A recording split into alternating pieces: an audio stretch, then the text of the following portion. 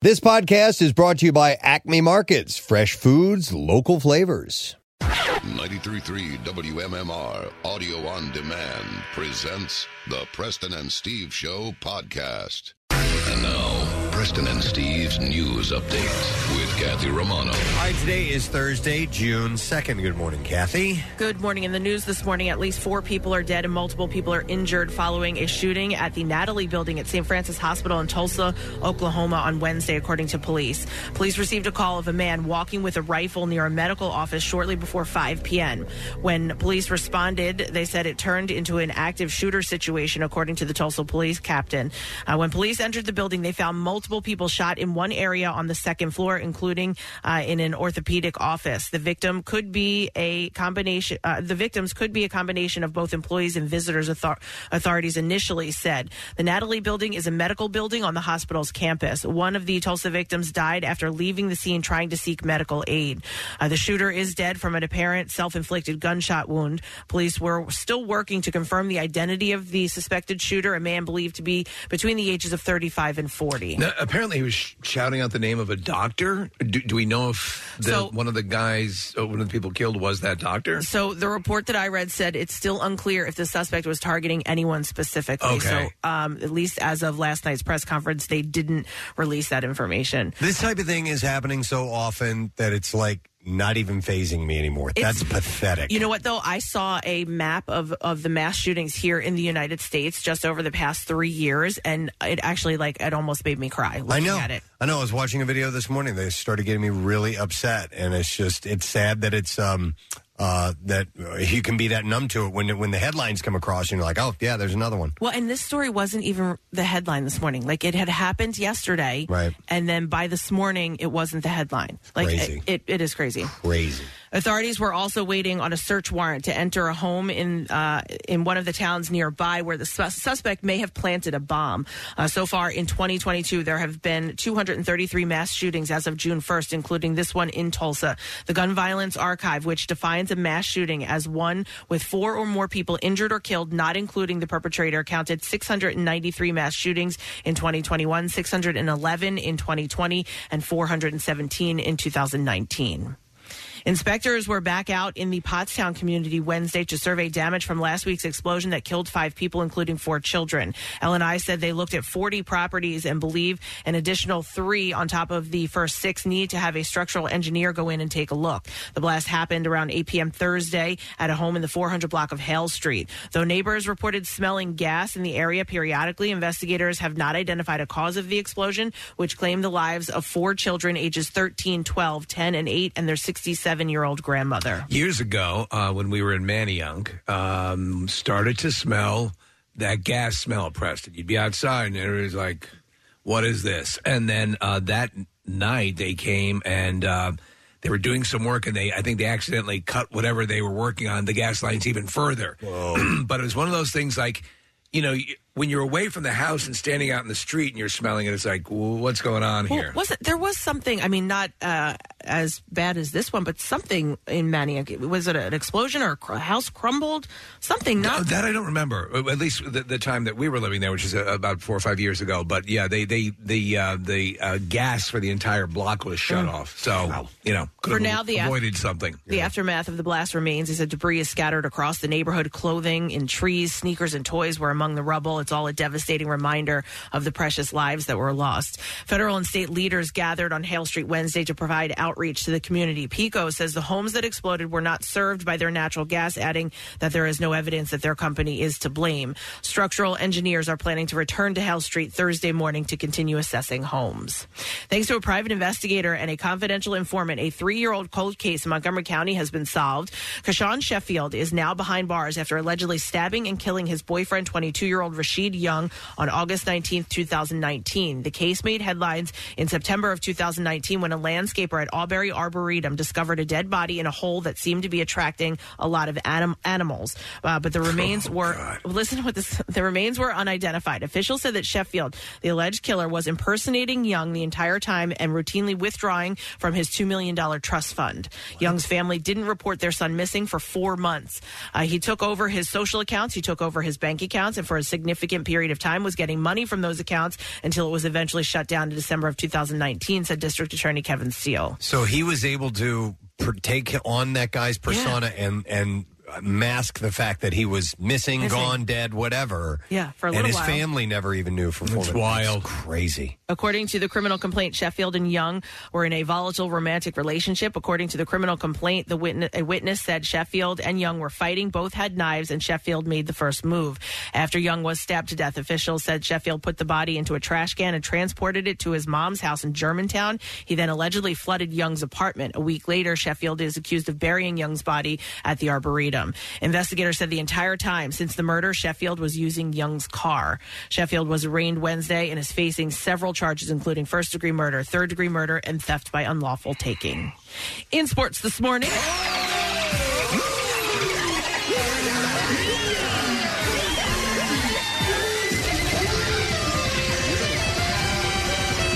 sacks are yummy.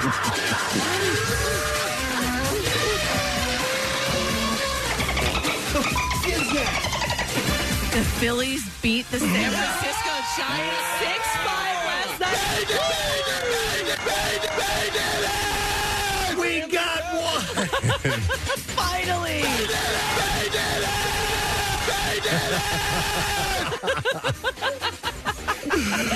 Kyle Schwarber and Nick Maton hit home runs to help the Phils end a 5-game losing streak. Bryce Harper was a late scratch. Are we going to have a parade?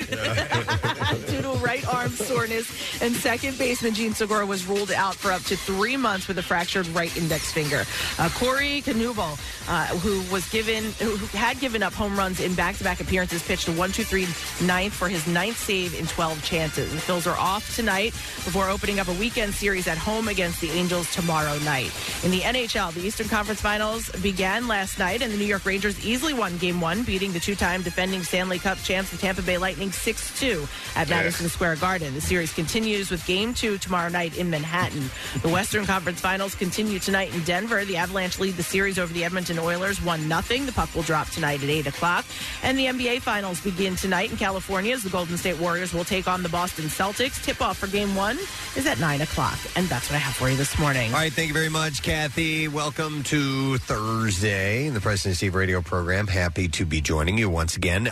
Casey Boy, remote, and we can see him via Zoom this morning. How are you feeling today, Case? I feel good, guys. How are you guys? Doing all right. We're working our way through the week, so we're getting there, man. We got a few things to get to today, including an announcement of an event. We're excited about that, and we'll have that for you in a little bit. But in the meantime, we're going to make good on something. Okay, so we were at Keenan's last Friday, of course, and we announced our coolest teacher last week. What school, Marissa, is our coolest teacher from? That's the only information that I don't have. Actually, you know what? I can look back on our info sheets because we keep track of everybody. That is one. Yeah, it was Agnes Irwin, upper school. And we had announced our teacher, but we didn't get to talk to him because it was Keenan's, and we weren't going to have the opportunity to do a live phone interview, so it seemed unfair. We're going to make good on that right now, so please welcome to our program this morning, Mr. Patrick Beeson from Agnes Irwin Upper School. Mr. Beeson, good morning, sir. Good morning, it. Good morning, it. Good morning, it to you. What subject do you teach? I teach Latin, and I teach anthropology and a course on women in the ancient world.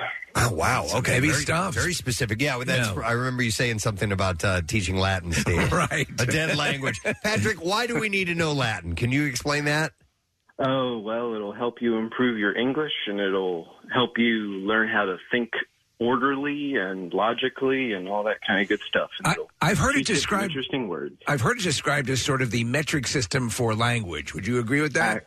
I actually agree with that. That's a great way of putting it. And in fact, a lot of times the the spelling bee winners will know a fair amount of Latin because they get the origin of the word, and it helps them determine on how they're going to spell these things. So my son's taking it right now. He's required to take it for at least 2 years. Wow. And it's kind of a butt kicker for him, but but he doesn't have a choice. He has to take it. Hey, Mr. Beeson, are there any curse words in Latin that we're not familiar with? Oh, there are plenty. Whenever our seniors learn that there are swear words and that the Romans were naughty people, it's always a fun time. It becomes problematic, I'm sure, yeah. That's a good idea, Casey. Your son could be learning all kinds of insults and be throwing them at you in Latin, and you'd have no idea. No, I have no clue. No clue. How long have you been teaching, Pat? This is my 9th year. Your 9th year? At Agnes Irwin. Yeah. Okay, and where do you hail from? So I'm originally from outside of Harrisburg. Okay. But I've been all over. I was teaching in Ohio at University of Cincinnati, and then I taught at Greensboro, University of North Carolina, for a time. Yeah. And then I came here. Nice. There you go. Excellent, man. Why did the students vote for you? Why do you think you got all the attention in this? Well, it's always a fun time in Latin. We call it Latin Liddy. You gotta have a good time. And, Latin is off the hook. Yeah, I'm also the 10th grade dean, so I think a lot of my young, wonderful 10th grade class of 2024 were in charge of voting for me. Nice. You looking forward to the summer, Patrick? Very much so. Once I get the grading off my plate, I will be happy. Good man. All right, well, you've earned a break, you've earned some rest, absolutely, and you've earned the respect from your students. So we are going to set you up, sir, with the Preston and Steve Coolest Teacher of the Year coffee mug and T-shirt for your displaying pleasure, for your wearing pleasure, your drinking pleasure, whatever you want to do with it. Yeah. Awesome. Thank you. It is our pleasure. E pluribus unum. That too. Yeah. What does that mean, by the way? Let the buyer beware? For all no. One from many. One from many. Yeah. No, wait. What is let the buyer beware, Patrick? Caveat emptor. That is it. All right, congratulations, Patrick. I'm glad we have a teacher. Thanks, guys. All right, man, have a great weekend, have a great summer, and we're going to set him up with the goods. Now, that means we get to pick a new school.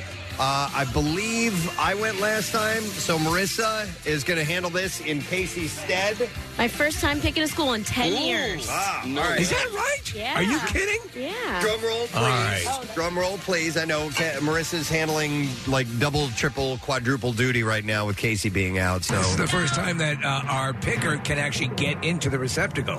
You're right. I did bring this jar to Preston. I was like, which one does your hand fit in? Yeah. I brought him All two right, and options. then I just deleted the song that I was going to play. I'm sorry. That's so okay. we I won't will have a big fanfare get after this. This Hang one? on. Marissa's going to get that. Yeah, it's the same song we just played a moment ago. All right. 38 Special. Teacher, teacher. What a classic. All right, Marissa, what do we... Oh, Preston. It's in your hood. Pope John Paul II High School in Royersford, Pennsylvania. PJP. PJP. All right. I drive by that all the time. All right. It is up to you. PJP, Pope John Paul II High School in Rofo. You know the school slogan? What? E pluribus unum. I had no idea. All right, let's have you vote now. It's simple. Just text the word teacher to 39333, and we will send you the voting link. If you go to PJP, make sure you let the staff know.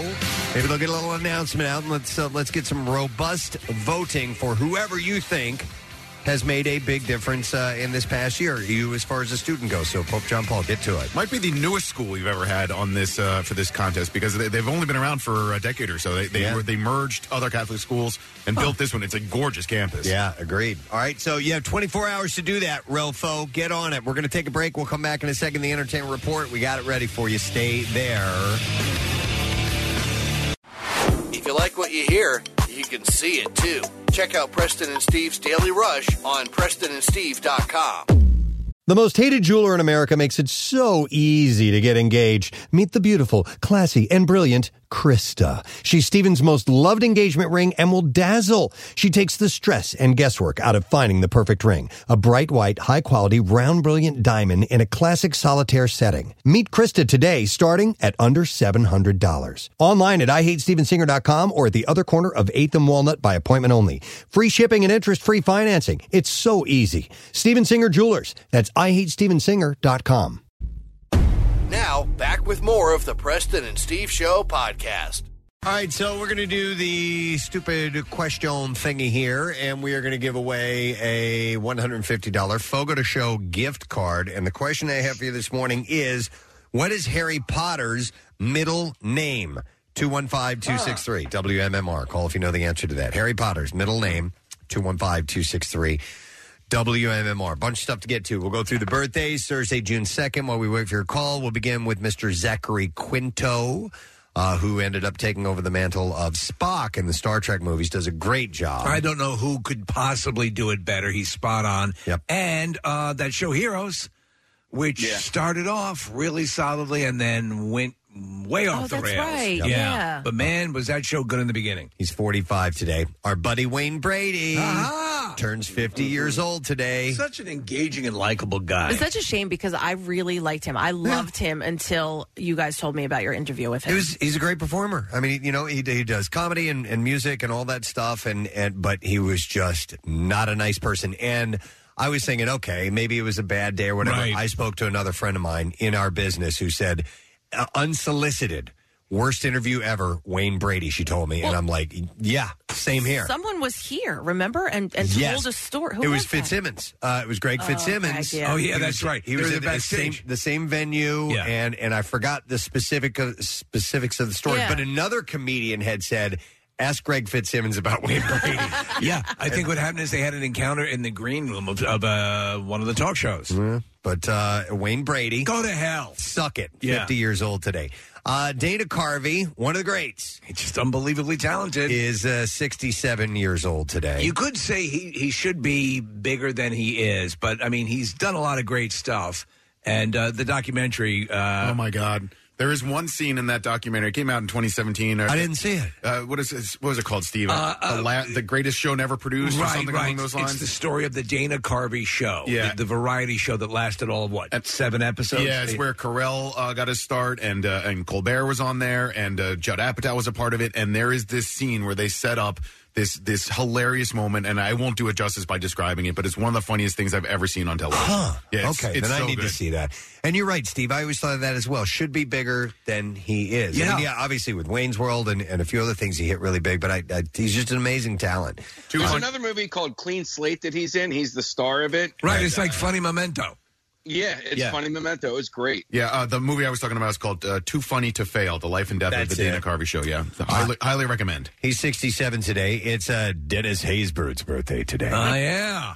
He just showed up in the Chippendale Rescue Rangers movie. Yeah, he as himself? No, he voices a character that in the 90s version of the cartoon was this high-pitched insect. I think it's called Zippy, and so they brought in Dennis Haysbird, who has this booming, low baritone voice, and he voiced that character in the latest reboot. 24, obviously, where he had a huge hit. Major League, he was Serrano, right? Was his name in that? Can't hit the curveball. Jobu. So he is up your butt, Jobu. He is 68 today. The great Stacy Keach. We have spoken to Stacy Keach before. He turns 81 years old. He's a great actor. He can do, really incredibly serious stuff, but we loved him for his turn in Cheech and Chong's Up in Smoke. Yeah, it was just bizarre. Like this guy who you just always have perceived as a badass, serious actor is hilarious. He's 81 today. It's Beaver's birthday today. Jerry Mathers from Leave It to Beaver turns 74 years old. When I was a kid, Leave It to Beaver had been, it was an old show already when I was a kid.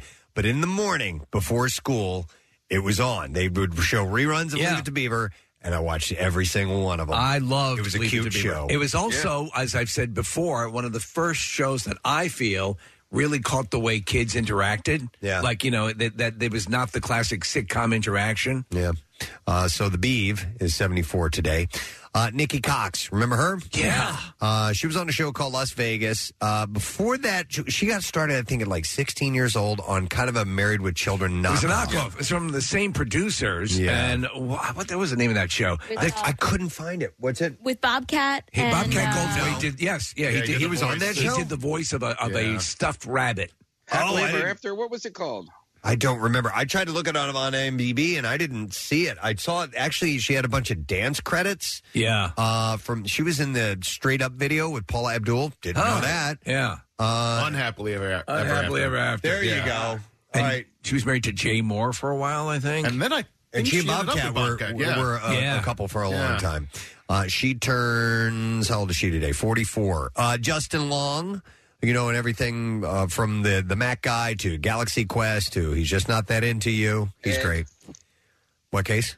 He was in Ed. Ed, all right. He is 44 today. Dominic Cooper, who is Abraham Lincoln Vampire Hunter. He's Did you watch that movie? Isn't he in Captain America? Isn't he Tony Stark's dad? Yeah. Am I wrong? Howard Stark. Isn't he Howard Stark? Madman. You are correct. Yeah, he's Howard Stark in the first Captain America movie. Nice. All right, well, he turns 44 today. Fabrizio Moretti, the drummer of The Strokes, and who was he dating that was famous? Was it Drew Barrymore? Drew Barrymore. There you go. Okay. Who was also with Justin Long for a stretch. Wow. He was dating Justin Long? Yeah, she loves guys born on June 2nd. Doesn't she, though? Yeah. He is 42 today. The stunningly beautiful Morena Baccarin. Unbelievable. And Vanessa in Deadpool. So good. Yeah. Again, excellent. You know what movie I kind of like she was in was Greenland? Or Greenland, Yes. I should say. Yeah. Or Greenland. Greenland. Greenland. Yeah, she's the wife. She's really good. She's 43. And by the way, I was looking at her credits this morning, and it looks like they're making a sequel to Greenland. Greenland 2? Greenland Migration. That movie came out of left field. Yeah. It looked like this. Okay, this is going to be another sort of disaster film, but I like what they did with it. Yeah. Hey, are you guys familiar there? Because I watched Deadpool and Deadpool 2 recently last week on a new a streaming app called Freevee.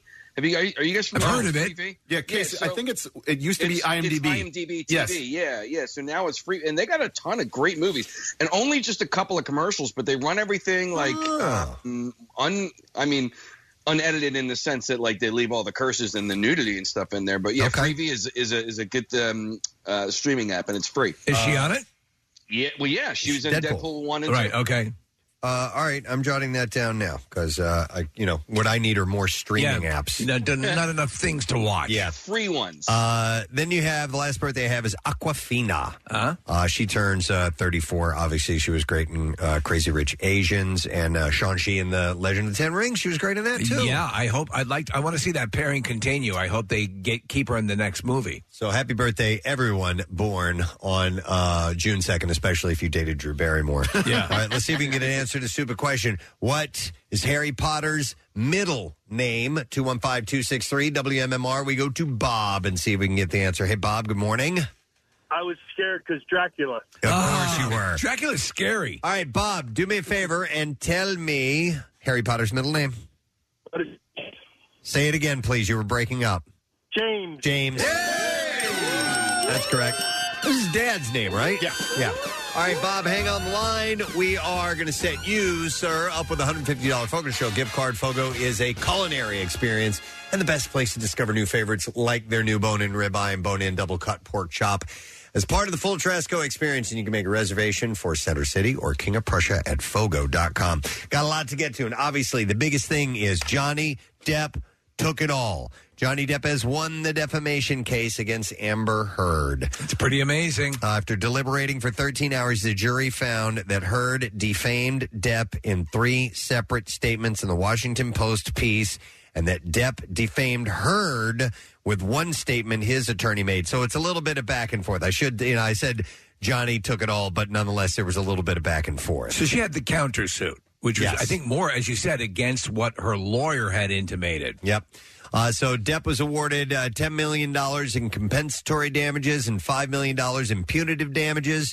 And the Fairfax County Circuit Court Judge, Penny Azcarate, reduced the punitive damages to $350,000, which is the state's statutory cap or legal limit, making his total damages $10.4 million. And we have the judge announcing the damages. Will start because there were like I said, it was on both ways. Heard's countersuit, the jury awarded her $2 million in compensatory damages. So here's the go to the other one. Depp's damages. We'll do that first. Here we go. As against Amber Heard, we, the jury, award compensatory damages in the amount of $10 million. As against Amber Heard, we, the jury, award punitive damages in the amount of $5 million. Okay, so those were Heard's damages. And then we'll go to Johnny's damages, the announcement. Do you find that Ms. Heard has proven all the elements of defamation? Answer, yes. As against John C. Depp II, we, the jury, award compensatory damages in the amount of $2 million. As against John C. Depp II, we, the jury, award punitive damages in the amount of $0. So who's going to end up getting what? I don't really know yet. As Entertainment Weekly reports, the Aquaman actress is planning to appeal the verdict. So it's not over. No. There's still more to go. No. Heard released a statement yesterday calling the jury's decision a setback for other women and added, "The disappointment I feel today is beyond words. I'm heartbroken that the mountain of evidence still was not enough to stand up to the disproportionate power, influence, and sway of my ex-husband." Johnny, on the other hand, took to Instagram to thank the jury for giving him his life back and wrote, "From the very beginning, the goal of bringing the case was to reveal the truth regardless of the outcome. Speaking the truth was something that I owed to my children and to all those who have remained steadfast in their support of me, and I feel at peace knowing that I have finally accomplished that." So it was a unanimous jury decision, and people who watch these sort of things say this will actually bode well for him, that this will help him get more work, and this gives sort of Hollywood an out to go, there you go. See, that's what the court found. Well, so here's their prospects are uncertain. AP reported, citing legal and entertainment experts who said that both had their reputations damaged. That's for sure. By what came out during the televised trial. Former entertainment lawyer Matthew Belloni. Baloney? It's a cool name. Yeah. Belloni. The court doesn't stand for baloney. You won't stand for that. Please rise for baloney. So Matt Belloni. Hi, name's Matt Belloni.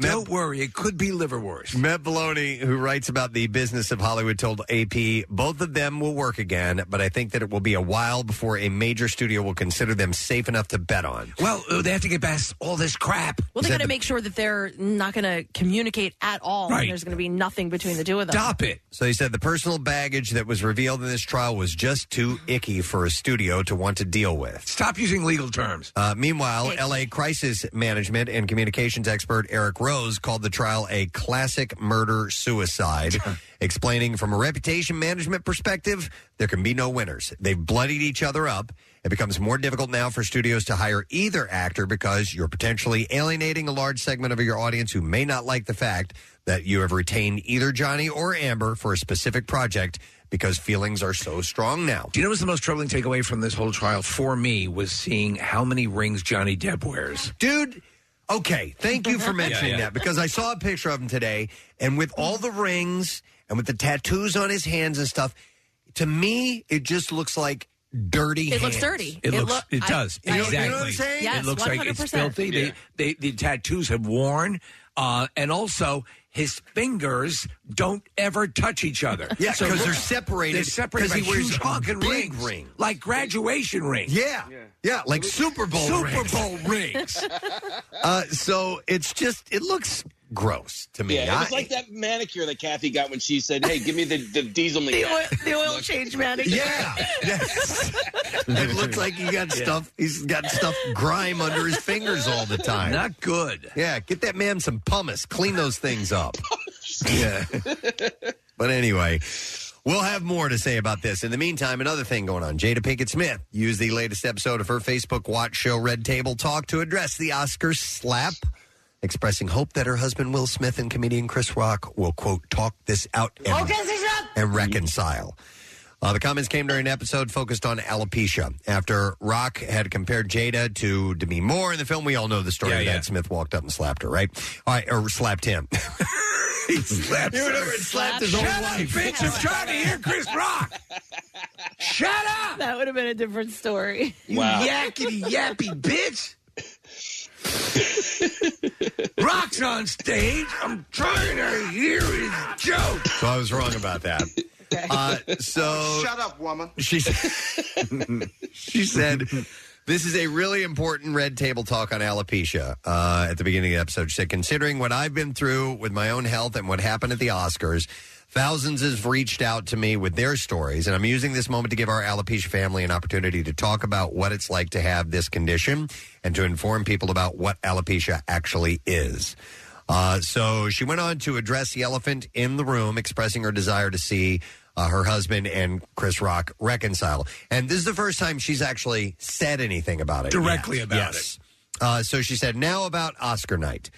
All right, we have the clip. Yep. So here we go. Let's get that. Now, about Oscar night, my deepest hope is that these two intelligent, capable men have an opportunity to heal, talk this out, and reconcile. The state of the world today, we need them both. And we all actually need one another more than ever. Until then, Will and I are continuing to do what we have done for the last 28 years. And that's keep figuring out this thing called life together. Thank you for listening. Yeah. So clearly she wrote that down and she was reading that. But, making the statement. Got it. So many expected that they would use the Red Table Talk to address the slap, but Wednesday's comments are the most substantial discussion about it on the show thus far. And did not include Will, and Chris Rock is not really, he's just lightly touched on it. If they want to bat that thing out of the park, work a deal to get both Will Smith and Chris Rock at that table. Oh, yeah. And that show, forget it. Me? Yeah. But I don't crazy. I don't know if Chris would want to go on her show, you know what I mean? I know, yeah, he wants to have a lot of that heat for himself. Yeah. All right, Kim Kardashian is finally letting fans in on the story behind her and Pete Davidson's romance, how they got together in the first place. This story is just fascinating. During Thursday's episode of The Kardashians, Kim opened up about her relationship with him, calling him the best human being I've ever met. Wow. Is that right? Is that a fact? Is Pete Davidson the best human being you've ever met? As far as her brain has figured out, I guess so. Yeah, exactly. Or is that, Preston, that's well said. You do have children. You have children. Yeah, true. Yeah. So, that might be a hyperbolic statement, Case. All right. I mean, you have children and blood relatives, so, her dad. Yeah, her dad, but more so okay, your kids are pretty innocent at this point, and they're probably at this point in their lives the best overall human beings that they've ever met. I don't know, but I just want to point out that we are now in June of 2022, and I called June of 2022. That's your Casey. You had the latest date. You had the latest date of June 1st as to when they'd break up. Pete and Kim would break up. Preston, you had the vernal equinox. Kathy was May 15. Marissa and I lost a long time ago. Steve, you had it in January. And they're still going strong. I think we all lost. Yeah. Well, but in a way, we all lost with just their union. We did. But I think, I don't think I was saying that they would break up till June. In June, I said they would make it to June. Okay. So you're still in the running? I feel like I'm still in the running. We can review the tape and see what was actually said. As a winner, you should work from home today. Yeah. You know what? Cool. All right. So she was first inspired to share more about her relationship after being asked about her dating life when chatting in the kitchen with Chloe and Courtney. And she said, "Can't a girl just be happy and live?" Can't she? In a confessional, though. So I guess they do that on the show where they go just... They for actually the have a camera. confessional in the kitchen, Preston. They get in, they kneel, and then Caitlyn Jenner's on the other side. Oh, really? So what are your sins? Yeah. How long since your last confession? Why do you cut cucumbers like that? So in the confessional, Kim finally addressed the romance and revealed who made the first move in this situation. She said, so this is how it went down with Pete. She said, I did SNL, and then when we kissed in a scene, it was just a vibe, she said. And I was like, maybe I just need to try something different. But Pete does not come to my after party. Everyone was at my after party. He does not even give me the time of day. So a few days later, I called the producer at SNL and was like, hey, do you have Pete's number? And they were like, yeah. And she says, oh, God. And she says, I text him. Now, here's what gets worse. She says, I text him. I wasn't even thinking oh my God, I'm just going to be in a relationship with him. I was thinking, quote, heard about this BDE. You know what that is, Kathy? I know what that is. Yeah. Big D energy, right? Yeah, big D energy. Need to get out there. I need to just jumpstart and then she trailed off. And then she admitted to the cameras, I was just basically DTF. Okay. Down to F, Kathy. Yes. Speaking to her sisters, Kim noted how people He's often... pointing it out to me. LOL. Laughing out loud. And listen, she had to have told him she was going to do this on the show and talk about his penis. You know what I mean? And of course. Yeah, of course. So speaking to her sisters, she noted how people often believe that dating Pete must be, quote, a hysterical comedy show all the time. And she says their relationship is, quote, just normal. It's just normal. They're just regular. They're just like us. She said, I never knew you could just be so happy watching TV series and going to the gym with someone I thought I had never, ever gone to the gym before. Yeah. And she said, Pete has got to be literally the best human being I've ever met, like the best heart. Literally. People always say, oh, he's so funny. That's like fourth on my list of why I like him. The Big D is number one. Yes. I already said number one. Yeah, number one. Big D. In fact, 1 through 3, Big D. Yeah. She said, always wants the best for people, can handle anything, always does it with grace. He's really, really thoughtful and humble and just so genuine. I would say the perfect word to describe Pete is genuine. And and when they're fighting in court and bad talking each other to the press, we'll see. The chit chat amongst women about guys that are well hung, does that create excitement? Do you know, Kathy? I mean, excitement, like for as a woman? in maybe. Oh, I didn't think about that guy, but now I heard he's got a big penis. I might be kind of interested. Think of it a different way. Does it really work that way? Because I don't know. Sometimes. No, I don't. Not for. No, I don't. I mean, not for us. Not for me Marissa? and my girlfriends. I don't think so. Yes. Okay. Yeah, okay, there you go. Yeah, I mean, like that Nick Foles energy. I mean, we all. That was the first guy I was thinking. Amongst my group, I mean, we have koozies that say like BD. I think, I think guys think about it almost as much as women do, just because you start hearing the rumors and like you start hearing that about Pete Davidson. But You're wait, like, listen, and think like, I would be with. I would like to be with him. No. You just know that about the guy, and it might be the first thing, like John Hamm and Nick Foles, and there was somebody else who came to mind, and I was like, you start hearing that about the person, and you're like, all right, I'm going to identify him that way. For me, it's a turnoff because it hurts. Right. It hurts, right? It hurts so much. Hey, Steve, don't knock until you try it. All right, there you go. I don't know. I never really, even though Nick, the John Hamm thing, like I know some people go right to that. I don't really. It's not for you? No, it's not for me. I don't really think about it. I like a guy who can design socks. That's where I stand. Oh, yeah. Like a Rob Kardashian. Yeah. Alicia Witt is opening up about her private battle with cancer 2 months after completing chemotherapy. So she's been quiet about this. This has been a secret. She's had a tough freaking life. She has, yes. On Wednesday, the 46-year-old actress shared videos of the moment she struck a gong in celebration of the end of her treatment, as well as a photo of her holding her official certificate. And she also posted a selfie and images in which she removed her head and chest coverings. Wow. She said, just a little over 2 months ago, I had my last round of chemotherapy prior to my mastectomy, sending love to her beloved, brilliant, collaborative, communicative doctor. She added that the Tennessee oncology physician was there to see her ring the bell. What did her parents? Yeah, so they died, and this all, she kept this news private. Yeah. Because she had found out about her diagnosis like right about the same time. Or this was about the time she was beginning her treatments when her parents died.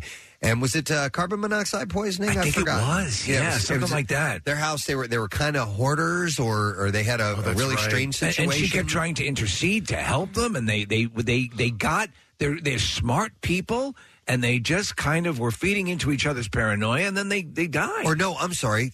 They froze to death, wasn't it? Like they didn't have something heat. that should not have happened. It was like some repair work. You could look that up. I think it was. I think they didn't have heat. Yeah. And they could have easily gotten it taken care of, and they didn't, and they neglected. Was that it, Case? Right. Yeah, and it's not like they didn't have the means to do it. They just didn't do it. Their death was revealed as a probable cardiac dysrhythmia due to the cold on their property, improperly heated home, which was sorely neglected. Yeah, terrible. So she had this going on. She got the breast cancer diagnosis at about that time. Around that time, she had started treatments, and so it was just, man, she's been through a lot. I don't mean like to be her a lot. I do too, Steve. I'm sorry. I don't mean to be insensitive. Why do you need to wear that helmet? Okay, so she does talk about that.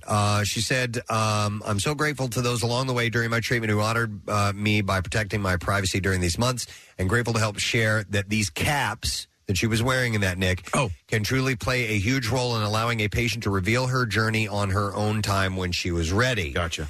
So it has something to do with her hair, her not losing her hair. There is there's a system of icing where you place a frozen pack on your head, like very cold. Yeah. And that apparently accelerates the regrowth of hair. So this was, it was not her being afraid of her hair falling out. She just wanted to keep it quiet. Right. And therefore, that's why she had to do it. So there's a picture of her wearing this blue cap on her head. And that's what that was about. So happy that she's done with her treatments and things are looking positive for her. Ray Liotta's hometown is reportedly considering naming a baseball field in his honor. According to TMZ, the city of Union Township, New Jersey, might be naming the field on which youth athletes regularly play as a nod to the late actor's role in Field of Dreams. This is great role for him. Of course, in that movie, he played baseball player Shoeless Joe Jackson, whose ghost visits Ray Kinsella. They should have had him curse like Henry Hill, though. That would have been great. Yeah, to make it a little bit more him. So, according to the mayor, Manuel Figueiredo, he said at this time the township of Union is exploring various options on how best to honor and remember Ray Liotta. We are allowing the family and loved ones time to grieve and process his untimely death before we make any definitive situation. What about a 900-foot Ray Liotta? That'd be nice. Yeah. Right? I mean, they did it for Jesus, and I'm not likening Ray Liotta to Jesus, but I think if you really want to put up something that also that people can visit, a Ray Liotta, a 900-foot Ray Liotta you can walk up into. Let's not discount that. I mean, maybe it's something they're considering. I love Field of Dreams. It's one of my favorite movies of all time, and I didn't know until last week when he passed that, and Kevin Costner posted this, that there's a scene where Kevin Costner's pitching to Shoeless Joe at the plate, and Kevin says, his guy Ray Kinsella says, "Can you hit my curve?" And he throws a pitch, and Shoeless Joe Jackson, Ray Liotta, lines it right up the middle, knocks Kevin on his ass. That was not rehearsed. That was not planned. He just knocked him right over, and it was just Ray Liotta hitting the ball as hard as he possibly could, and it made Kevin Costner fall down, but none of that was in the script. It was completely unscripted. That's no cool. kidding. Yeah. And is there a scene where Ray Liotta has Kevin Costner's wife, Amy Madigan, in the trunk of a car, and they drive out to a remote location, and he carves her up? I think that's 7. Oh, okay. God, I always get those confused. All right. We are now ready for clips, gang, so let's get to those. We're going to start with Makeup Monroe stars in the new horror thriller Watcher. And in this clip, Mika explains why she enjoys working on indie film projects. The way for me to keep falling in love with this form of art is working with people that really inspire me and being a part of the process. And the indie film world, I don't know. I'm just so drawn to it, and it pushes me and challenges me in ways. And so yeah, it's very fulfilling. I don't think I want to see it. Watcher is in theaters tomorrow. All right. It's one of my favorite. I love that clip of Michael Jackson. All right, next clip. Here we go. Two misfits find themselves in a battle for life and love in Frank and Penelope. And here, Sydney Scotia reveals a unique aspect of the movie that the cast discovered after filming. Here we go. It wasn't something I noticed initially, but after we finished the film, I got together with the cast a couple weeks ago because we're all good buddies. Yep. And we were talking about how it is a genre-bending film. And we felt that, there's romance in there, there's suspense, there's thriller, there's horror. And we realized after the fact that it is such a genre-bending film, and that's what I love so much about it. I don't think I want to see it. Frank and Penelope is in theaters tomorrow, by the way. And there you go. That's the entertainment report for this Thursday morning on the Preston and Steve Show. All right, we got some stuff coming up, gang. We got an announcement about an event that's on the way. We're excited for it, and hopefully you will be as well. So we'll get that info out to you. Also, a reminder, we chose another high school for Coolest Teacher of the Year. PJP in Rofo. So that's, for those of you who don't speak that language, Pope John Paul High School in Royersford, Pennsylvania. Wow. We give you till tomorrow morning around 6 a.m. to let us know who you think should be the winner. That's Rofo. They're setting off the alarm as we speak. The coveted Coolest Teacher of the Year coffee mug from the Preston and Steve Show and Coolest Teacher of the Year T-shirt. So excellent. Do that now. Text the word teacher to 39333 if you go to PJP, and we'll find out who that recipient is tomorrow. We're going to take a break. Be back in a moment. Stay with us. It's time to roll up your sleeves to help your neighbors in need of blood, that is. WMMR presents the 17th annual I Bleed for Preston and Steve Blood Drive, Friday, June 24th. 2 locations to choose from: the Greater Philadelphia Expo Center in Oaks or the Events Center inside Live Casino and Hotel Philadelphia in the South Philly Sports Complex. Make your donation appointment now at WMMR.com. Donors get the newest Preston and Steve t-shirt, a reusable tote bag from Window Nation, plus juice from Everfresh Juice. Not to mention the pride of knowing you made a difference. Appointments are required, so sign up today at WMMR.com. The 17th annual I Bleed for Preston and Steve Blood Drive, benefiting the American Red Cross from 93.3 WMMR, putting Philly first. Looking for the coolest teacher from Pope John Paul High School in Royersford. If you go to school there, make sure you text the word teacher to 39333. I'm going to send you the link. That's all you got to do. Just text word teacher to 39333, and then we'll find out tomorrow morning who that is. By the way, if you remind me at the end of this segment, I think it'd be a good time to make our announcement that we have for an event coming up. I agree, yeah. So you got to make sure I do that before we get out of this. Can you give me a little reminder to remind you? Yeah, I'll remind you to remind me. Thank you so much. At the end of this. Nick, you got me. We'll be good to go. Text Kathy, and then she'll send a postcard to Marissa. I was going to text Marissa, but I'll do that. All right. Well, listen, there's a story that Steve had sent to me a couple of days ago. I didn't get a chance to mention yet, and it's about this woman in New York City. She's 64 years old, and she is known as the tenant from hell and makes her neighbors' lives misery. And she's also run up $40,000 in back rent. So, like that alone, but she does a whole bunch of other stuff. And whenever you see a story like this, we've all had encounters or know of stories like this. And it's like, what the hell do you do? I know. So, yeah, this woman has, she's not paid her rent since April of last year, 2020. Or no, 2020, I'm sorry, 2 years ago. Yeah.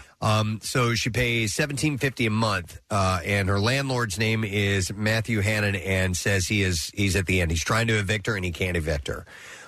So she's done stuff like flooded her apartment, which destroyed the unit below. She's held an indoor barbecue.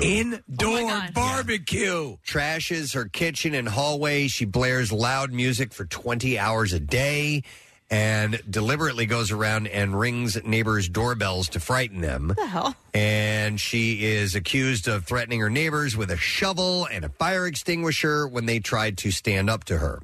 The nightmare neighbor has been able to avoid eviction thanks to a COVID relief program aimed at preventing workers who had lost their jobs from being evicted. So she's using that. Right. Yeah. On one occasion, the landlord allegedly chased a female tenant, or no, I'm sorry, the woman did, chased a female tenant with a shovel during an argument. Jesus. And she said, it got to the point, this is according to the woman who was chased, said it got to the point where she was following me to my job site where I was working.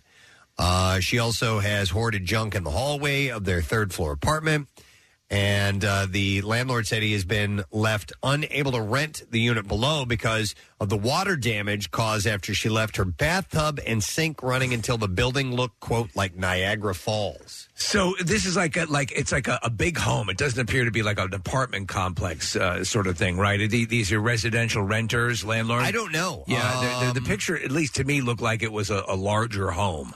There's somebody that lives, there's a unit below. So, I don't know how they've handled this, Steve. I'm not sure if it's a building or what, but several tenants have moved out because of this woman's behavior. So that's over the course of years. You know, it used to be like, hey, if you get a place that has an extra, like a mother-in-law, apartment or whatever, you can rent that out, and you get a tenant. You can, like when you're starting out, just get married, you get a house that has that. You can offset some of your mortgage. But the whole notion of being a landlord or trying to manage, another situation like that, I've heard so many nightmare stories. I just don't think I could do it. There's always no matter what, if you rent an apartment, there's always somebody. You know what I mean? Somebody in the complex that you hear about is like, that's the crazy neighbor. Or and they may not go to this extreme of flooding place. Well, yeah, definitely. But in an apartment, you're kind of bound because by walls. Your walls are connected to each other, and there's a closer sense of dread. Dread, for lack of a better term. Listen. When we were at Y100, I had this Russian efficiency apartment in media. You guys saw it. It was nothing. I mean, it was a closet. Yeah. And you would hear stuff. I mean, in this building, there was I told you about the guy who lived on the other side of the wall. He loved pennies and would talk loudly about pennies and ask everyone for pennies. Obviously, there was a mental issue there. Okay. But I mean, still, you're like... You're everything is adjacent to everyone else. It's a nightmare. And also, you can do as much research as you want and go check these places out. But until you start spending the night there, that's it. You don't know what you're getting into. So, Steve, my aunt in California runs a fairly successful property management company. And, that's right. And so what she does is manage a lot of these buildings, these apartment buildings. And I would say when they're talking during 99% of the tenants are fine and normal. It's that 1% that are ridiculous, and don't they eat up all the oxygen? Basically, those. Well, you wouldn't believe the sob stories, and some of them are legit sob stories. Like you understand how they got in this place in the first place. However, her job is to collect their rent and to make sure that they are responsible tenants. So she has to dance this fine dance and walk the fine line of like, I got to kick you out because you haven't paid rent in 6 months, or I have to shut your power off. It's one story after another with people like that. Right. I wonder if there are any landlords listening, and I wonder how this goes, that, because obviously if you're behind on your rent, a lot of people choose to avoid their landlord. But what if you come to them and try to bargain? Does that help a little bit? At least with sex, sexual favors, and so on. Or maybe pictures at the very least. Look at that. Yeah. Have you ever seen a sack like that? But I mean, if you try to at least have a dialogue, I'm wondering if that can kind of stem the bleeding for a little bit. I think it helps to a point, and then eventually the landlord has to be like, okay, we've extended this 6 months. Now it's time for a BJ. No, you're right. Because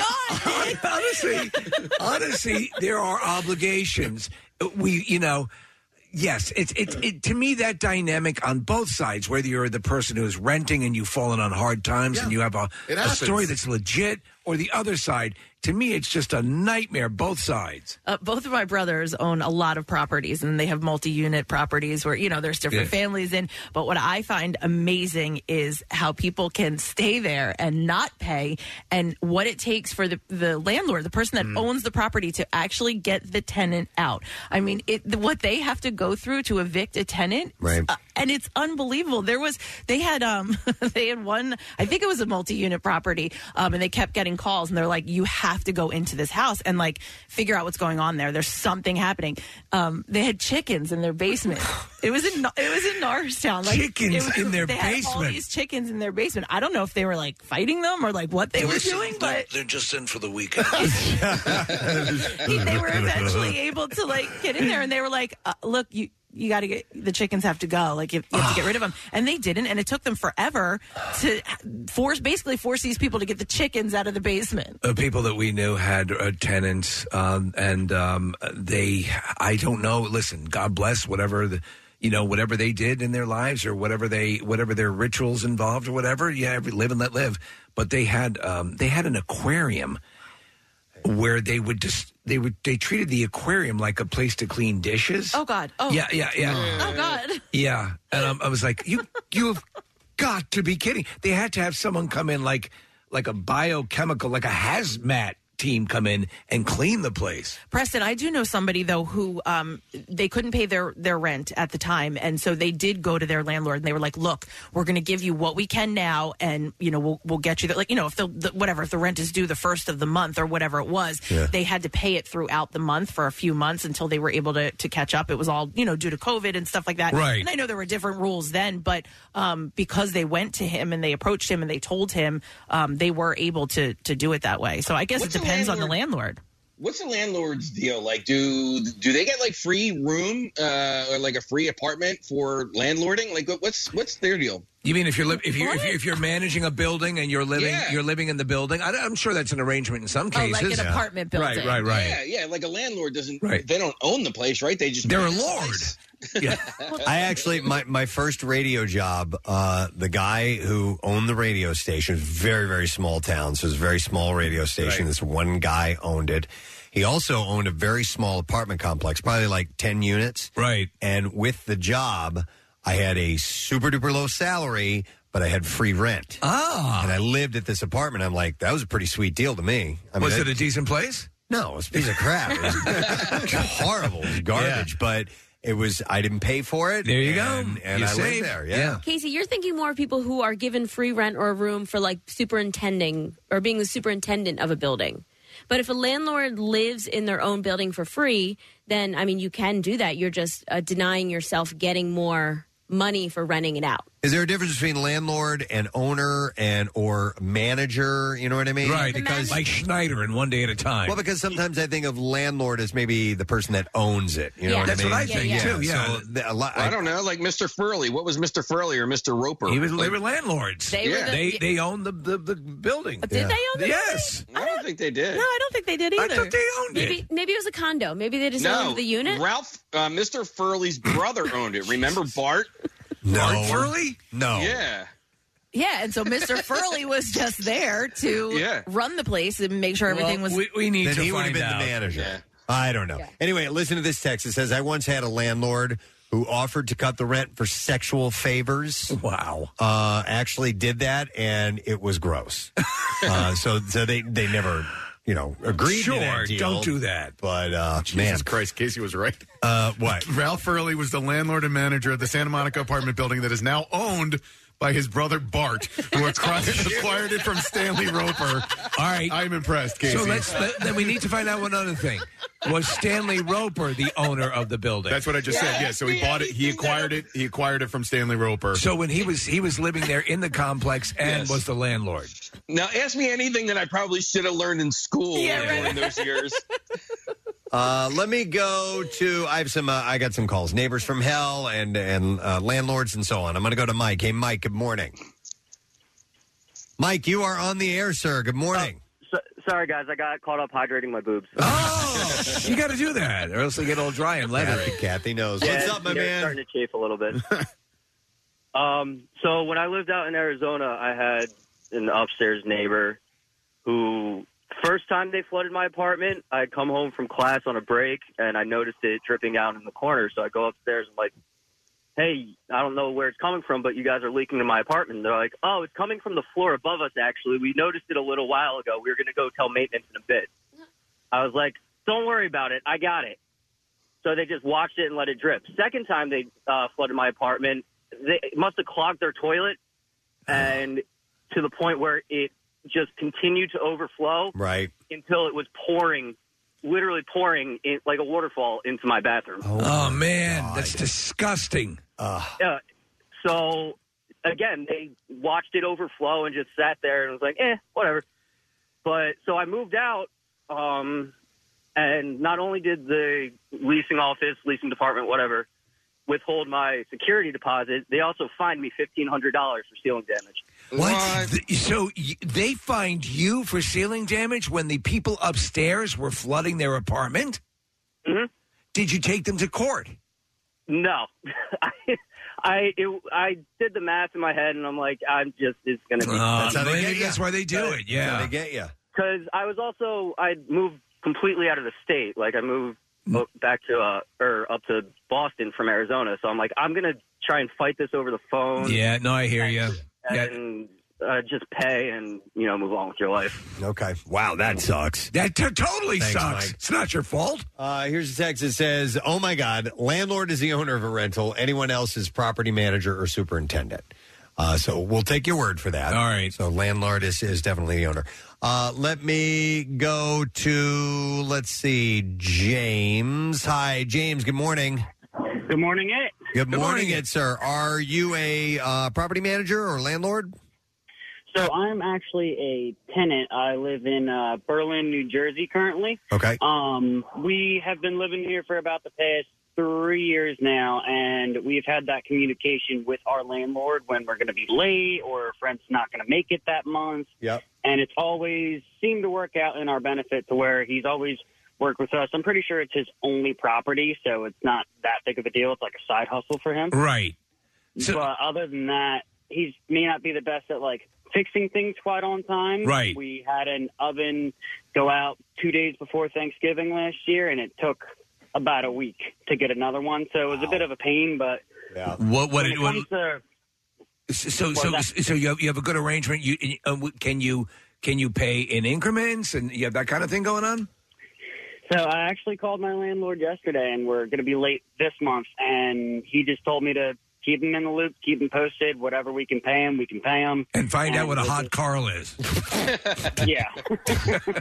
No, well, I'm sorry to hear that that's the issue, but I think you're right. If you go, I think the thing that will clearly weigh against you is if you just try to be duplicitous and avoid them and don't answer the inquiries. If you get proactive and say, as apparently you have, and say, I'm having issues, can you work with me? Yep. I think the landlord would rather do that. All right, Yeah, definitely.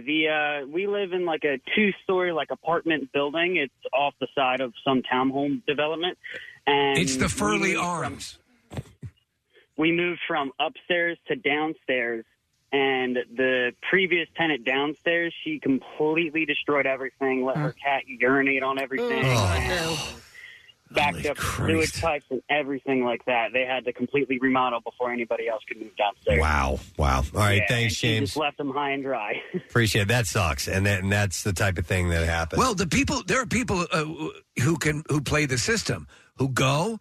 They'll live in a place. They'll run down the legal clock because, as Kathy pointed out with your brothers, it takes forever to get someone out of an apartment, and so they'll use that to their advantage, and that's how they just like sort of gypsies wander to different places, live there for a while, and then move on. Somebody texted and said, just a reminder, Fred and Ethel Mertz owned the building and lived in their building as well. Is that right? Yeah, they were the owners. Okay. Here's another one that says, I once had a landlord who started drinking and forgot to collect rent for a year. Oh, my God. Wow. Lucky. Yeah, totally. Are you kidding me? What year is it? Yeah.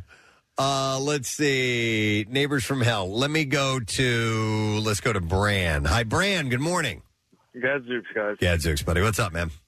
So I owned a split home in the 80s and barely saw the tenant. He would actually pay 2 months advance. So we never really saw him at all. Part of the deal was you had to pay utilities. So one day we get the bill. This is the 80s. The electric bill is $1,000 over. Okay. Jeez. Absurd in the 80s. So go knock on the door. There's nobody there. We're looking through windows. One of the blinds is just over a little bit, and we see plants all throughout the living room. He had a grow operation, about 300 plants. Wow. In every room. Called the cops, obviously. They put a warrant out for him. He did not show back up for months and months. And one day he showed up to get his gear. The cops were keeping close surveillance on the home, called him, and he spent like 30 years in jail. 30 years? Wow. So it was the He 1980s. had that many plants. That's why he was paying us in so much advance, so that we wouldn't, go over, ask any questions. And I miss the money, but and the pot. Yeah, no kidding. All the free weed you got. That's wow, interesting. All right, thanks, Bran. Appreciate it, man. That was Delco, by the way. Delco. Yeah. All right, 5 thanks. points. Man. All right, here's a text that says, I had a neighbor in my apartment building who we swore was a prostitute since we'd see her walking with a different man every night. Then her daughter must have wanted to hide having sex from her mom because she would throw used condoms out her window onto the walkway between our apartments. Oh, God. Oh, my God. Oh, my God, that's disgusting. And what if you walk your dog in that area? It's a little rubbery chew toys for your pup. Little toy. What you got there, buddy? That's a baby sock. Let me see. I have Kevin who's on the line. Hey, Kevin, good morning. Hey, good morning. How are you? Good, man. What's happening?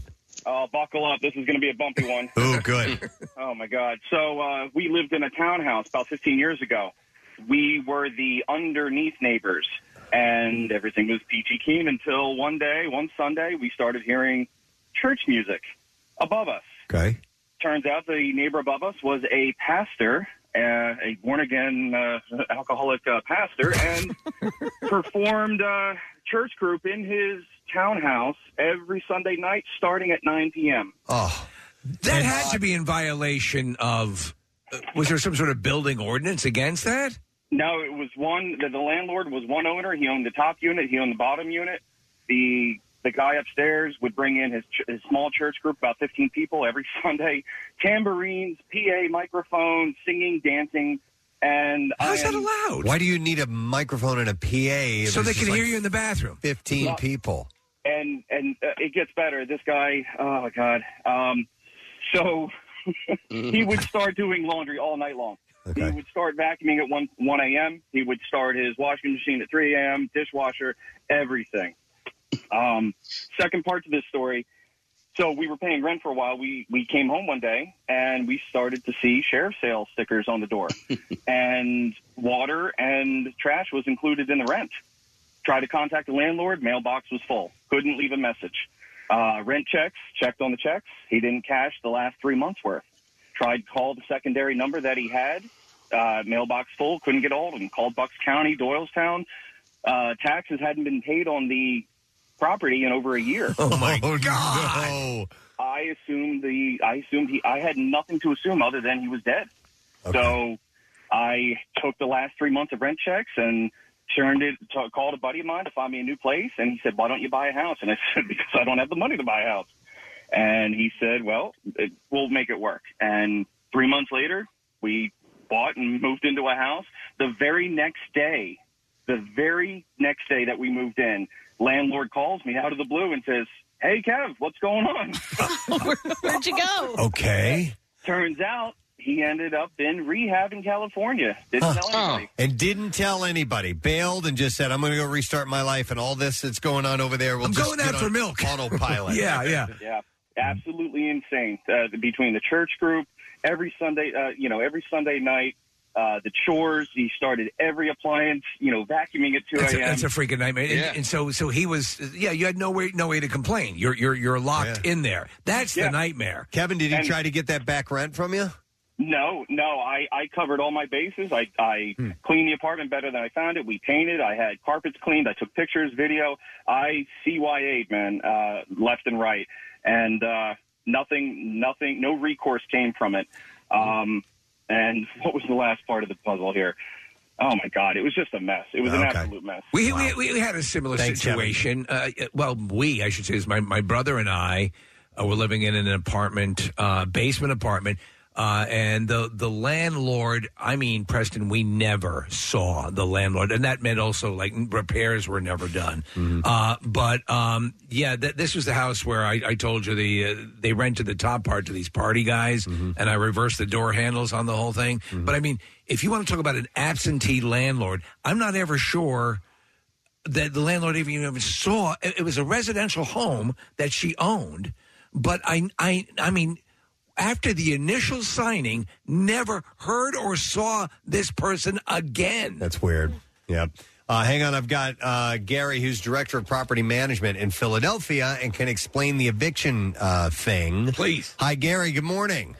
Morning, guys. How you doing? Good, bud. So we were just talking about this particular story. It's out of New York, a woman who is just the neighbor from hell, and they can't evict her. She hasn't paid since April of 2022. Causing all kinds of problems, kind of being protected by the COVID relief program, and she's obviously using that to her advantage. Yeah, so we've seen a lot of that, actually, in our industry. We have a number of units, almost 1,000 units down in Philadelphia, and we had a lot of people obviously apply for that program, and it was helpful in certain instances. But sure. I have to tell you, the vast majority took advantage of it, I'm afraid, So, Gary, it's my understanding that there's a tremendous, where it really hurt, where people, again, like a residential home where they had a basement apartment, and they weren't taking in a lot in revenue from the place, they got hammered hard, correct? Yeah, look, we don't do that kind of a property, but I'm sure they would, because if you have to evict somebody, you have to have a rental license in Philadelphia to go through the process and have all your ducks in a row, literally. Otherwise, the court doesn't even want to know who you are. But we'll give you an example. We've had people that come in and pay. Like, we have some high-end rentals, that come in their first month, last month, etc., and deposits like $20,000 cash up front. Wow. So they'll come in and pay that, and they've got an $8,000 a month rental, and they never pay rent again. So after 60 days, you're like, all right, we're starting the process to evict you, and they get to live for free for 6 months to a year because that's how long it takes. That's insane. If I'm paying $8,000 in rent, you can be assured it's not me. Yeah. Gary, I'm completely perplexed by your accent. Where are you from? I'm originally from South Africa, but 20 years in the U.S., and the accent's gone away a little bit because if it doesn't, nobody would understand what I said. Hey, one of the things that I've never been able to wrap my mind around are the squatters' rights, and how on some occasions people, if they can go into an occupied residence where the people happen to be away and get in there and kind of take over. Do you explain any of that? Yeah, again, I don't deal much with that. We had a recent situation where somebody got arrested by the feds for drug dealing in one of our properties. Even that was a $4,000 a month rental. And the feds arrested him. He actually died, but nonetheless, he got shot and died by one of his. Well, so it worked out well. Gary, so on average, how long does it take for a landlord has a really bad recidivist tenant? How long does it take for a landlord, on average, to get that person out of that rental property? Probably 6 months. 6 months. Okay, that's actually less than I thought it would be. Yeah. All right. Well, I mean, that's if you've got all your ducks in a row and you've got an attorney working for you. If it's a homeowner or a small investor, he may not have those kind of resources and know how to file and do all those things for an eviction. So it may take them much longer. And then if they get an attorney, these people are clever. This is almost what they do, some of these people. And they end up getting an attorney, a court-appointed attorney, which is free as well. Never mind the free rent. Right. And I'm getting a free legal representation in court from the city. Well, let me go back because I had asked about squatters, and I wanted to hear an answer about that. So what's the difference between that, a person being a squatter, as opposed to a trespasser? Yeah, so going back to that same unit with great tenant, he ended up getting kicked out, sublet it without our knowledge to somebody else, and they kind of squatted, and then that subletter let it to somebody else out, and we had the same sort of problem. We had to go through the courts to get them out. That's a nightmare. So, Preston, my friend deals with this a lot. He has a lot of properties, and yes, like trespassing is somebody breaks into the house and lives there. That's trespassing. You can call the police. But the squatter is, there's almost like any connection. Like, you were dating a person that lived there. That person moved out. You can stay. But that's squatter's rights because you have like an attachment to the original. And just as Gary's saying, a sublet from a sublet from a sublet from a sublet. It's all legal. Yeah, it just goes through the legal process. Wow. That's nuts. Gary, is a lot of your time spent working on stuff like this? Well, fortunately, I have a great team underneath me, but I still got to be involved hands-on a daily basis. On another note, there, Gary, do you know of any $8,000 rentals up for squatting? Not for squatting, Steve, but I certainly got a couple that I'm really looking to rent right now. $8,000 for rent. All right, Gary, thank you so much for the info. We appreciate it. Yeah, have a good day. All right, take care. We'll see you later. That's insane. Man. What's the most expensive? I'm trying to think of my rent. I think it's hard. It's been so long since I've rented a place. The last place was Rochelle and I had an apartment in Media. It was considered Media. Right. It was Coventry Crossing was the name of it. I'm trying to remember what we paid for that. Do you remember your cheapest rent? Oh, I do. Yeah. $200 a month. Okay. Wow. $200 a month, and it was a big apartment. But what I didn't know about it was sex was included? We were less than a mile from the prison in Jefferson City, and this was the place that the people who just got out of jail would go and stay. And so, big rooms. I'm like, man, these are big. The carpet's old. It's really shaggy and ugly. But it's $200 a month. That's perfect for me.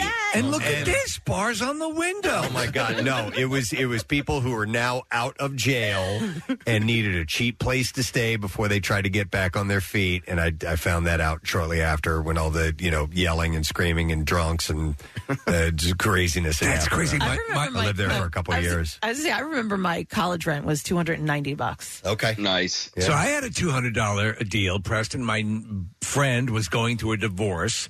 And we were moving out of this house where I never saw the landlord. I was by myself by that time. My brother had moved out, and it was a basement apartment. In that, it was a basement, and that's really what it was. There was no real. It's mildly finished with a little bit of tile, but there was nothing on it. So for $200, but that was actually a great situation because I knew the guy. I liked the guy. Listen, and this I'm sorry to interrupt, Casey. This $200 apartment. Now, mind you, I was finally on my own. This was my first, real apartment that I was paying for rent.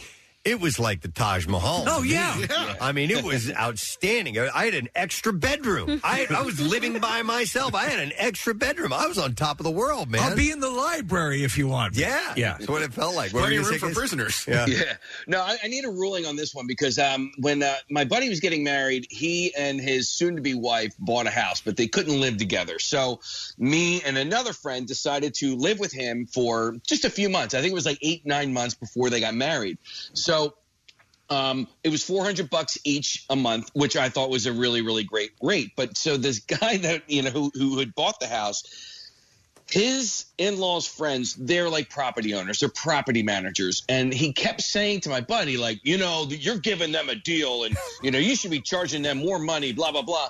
And I was like, what? Like, I'm actually, so I was like, no, like, we're cutting you a deal. Otherwise, you could just be paying the whole mortgage all by yourself. So, like, why does this guy keep getting into our business and asking you to charge me more money? I'm like, the other result is like, no, you can just pay the whole mortgage yourself. Yeah. Ruling on this one, Press?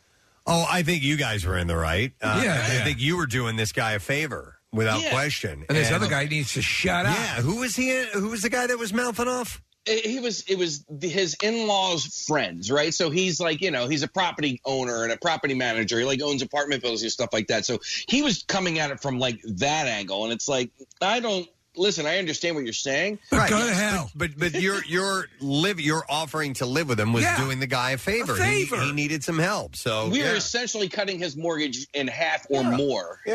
Screw that guy. Yeah, that's what I said. Go to hell. Go straight to hell. Yeah. I lived in South Central Los Angeles for a little while, and my rent there was... I knew you were always a badass. Yeah? Are you a blood or are you a crip? I was the white guy hiding in the apartment but it was... he was the movie was called Boys with the Head. Boys in the Head. Boys with the big head. Boys in the Head. Boys in the Head.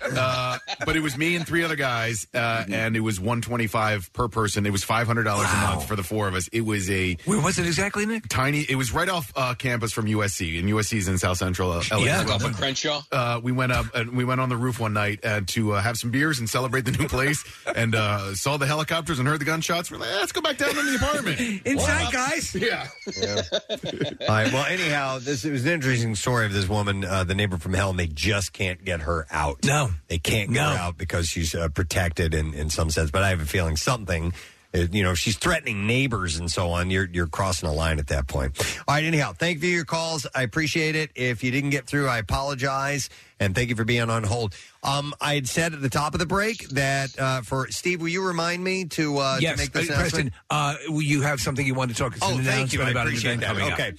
So can I get a drum roll, please? Because we are excited about this. Nick, can you remind me?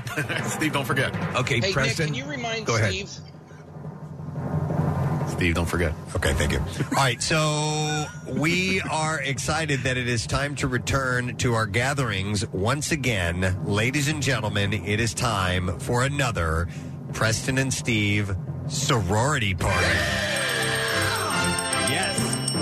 The Sisters of Zeta Eta Pi are together once again for a little evening out. The best sorority in the world. Without question. We have had by far the best ragers of all sororities in the country. This party is going to be, actually it's coming up fairly soon, Wednesday, June 15th. It's a rare Wednesday night party we're going to do. And we are headed to Parks Casino in Ben Salem, and we will be at the Liberty Bell Beer Garden. Now, we're working on a theme. We're waiting to get some details, and we'll have information on that, because each one of these parties we like to have some kind of thing. We had like a painting party one time. We had a candle ceremony. All sorts of stuff. Yeah, we've done a variety of things. We had a pinning party. What did we do? Wine tasting. Yeah, so Pap smears. We're working on a theme. It's not going to be Pap smears. Okay. But it will be something else, and we'll let you know when that's available. But nonetheless, we're going to set you up. You get a complimentary first drink and a free happy hour buffet. It is 21 and over, ladies-only invitation event. If you get on board, you need to bring another female with you. Yes. And we will do an indoctrination ceremony. If you have not yet become an official member of the Preston and Steve sorority, we will make sure that happens that night. So it is Wednesday, the 15th from 6 to 8 p.m. at the Liberty Bell Beer Garden at Parks Casino in Ben Salem. So we can take 5 callers right now. First 5 callers, 215-263-WMMR. And we shall gather on that most wonderful of evenings to do it once again. And for this hallowed event. Yes, this hallowed event, if you will. The online version wasn't as much fun. All right, 215-263-WMMR. We're going to take a break. Come back in a second. We'll get to the B file. And we also have a guest about a cool event that's coming up. Stay right there. Love MMR? Buy some gear. Check out the rock shop at WMMR.com.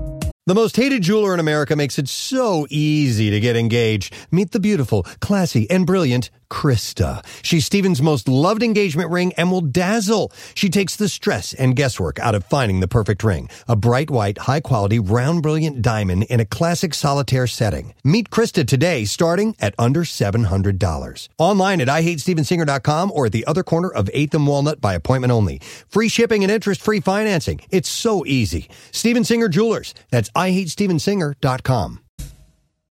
Now, back with more of the Preston and Steve Show podcast. With Clementon Road to 55 northbound heavy Deptford to the 42 freeway. Are we listening to Casey go to the bathroom? I don't know what that is. No, I didn't mute my... No, I was cleaning his spoon, Kath. I heard it sounded like you were peeing. Yeah, it really sounded like you were peeing into the toilet. I thought the exact same thing as Kathy. Schuylkill Expressway, eastbound.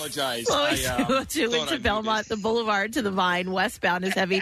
University to South, the Boulevard out to Conshohocken, and then 95 southbound. Expect volume from Academy to Cotman. This traffic report brought to you by Whole Foods Market. Get animal welfare certified 90% lean ground beef for $5.49 a pound through June 7th while supplies last. Plus Prime members save an extra 10%. Restrictions apply. And that's your traffic on 93.3 WMMR. Before we do the bizarre file, ladies and gentlemen, a little announcement to make. We are in the presence of greatness.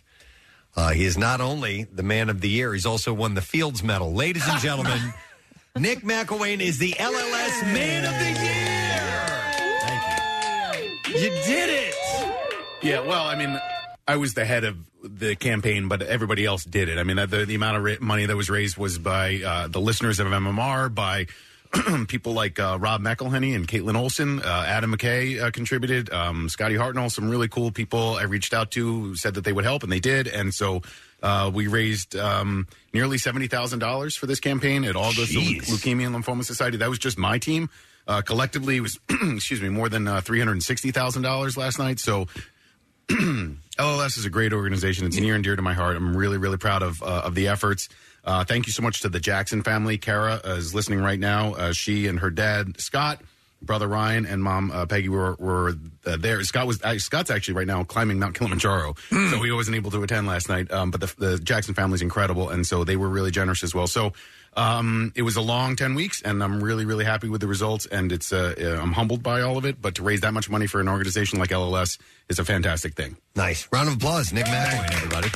That's awesome. When is there an event coming up where they will bestow the award upon you? Last night. Oh, it was? Yeah, last night was the gala, and so the LLS Man and Woman of the Year Gala. Also, congrats to Cindy Webster. Cindy works for one of our competitors, and but Cindy's a great person, and she won Woman of the Year last night. So I'm really happy that she was able to do what she did and raise as much money as she did, and just a lot of great people that were nominated, and the event last night was a lot of fun. So thanks to LLS for nominating me in the first place, and thanks to you guys for your support and donations. It's a cool thing. Of course. Tonight, Preston, is the Evictathon. That's the Evictathon. Troublesome tenants. All right, cool. Well, let's get to the bizarre file, then we got to talk some other WMMR presents Preston and Steve's Bizarre File. Brought to you this morning by Mulch Works of Aston. They offer the highest quality mulch and topsoil that's manufactured on-site. Delivery or pickup for residential and commercial markets. You can visit mulchthis.com. Well, we'll start with this. It's a story of a hero mom. This is a Canadian mother. Or no, I'm sorry, Washington is where it took place. Washington State.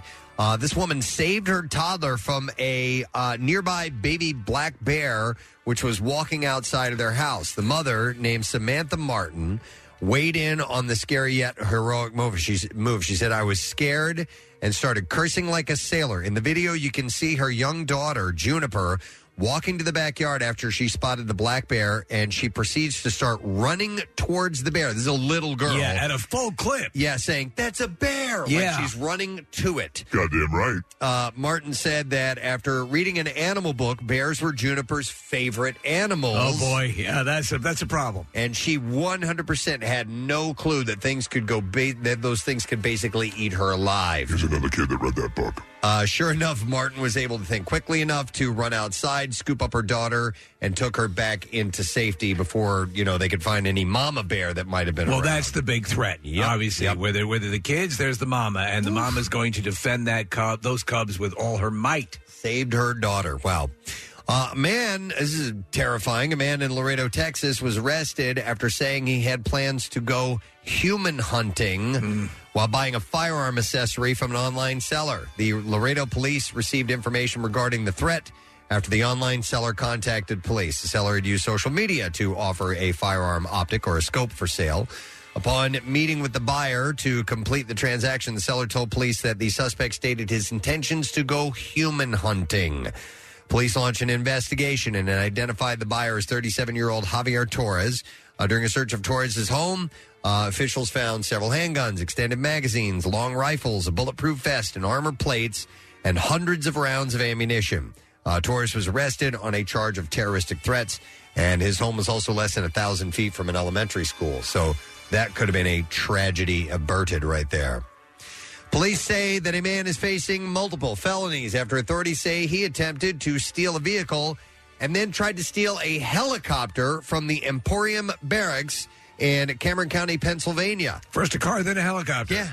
Troopers say on Thursday morning, authorities were dispatched to the barracks for a report of a man identified as 39-year-old Michael Roberto, and he was attempting to steal a pickup truck from the parking lot.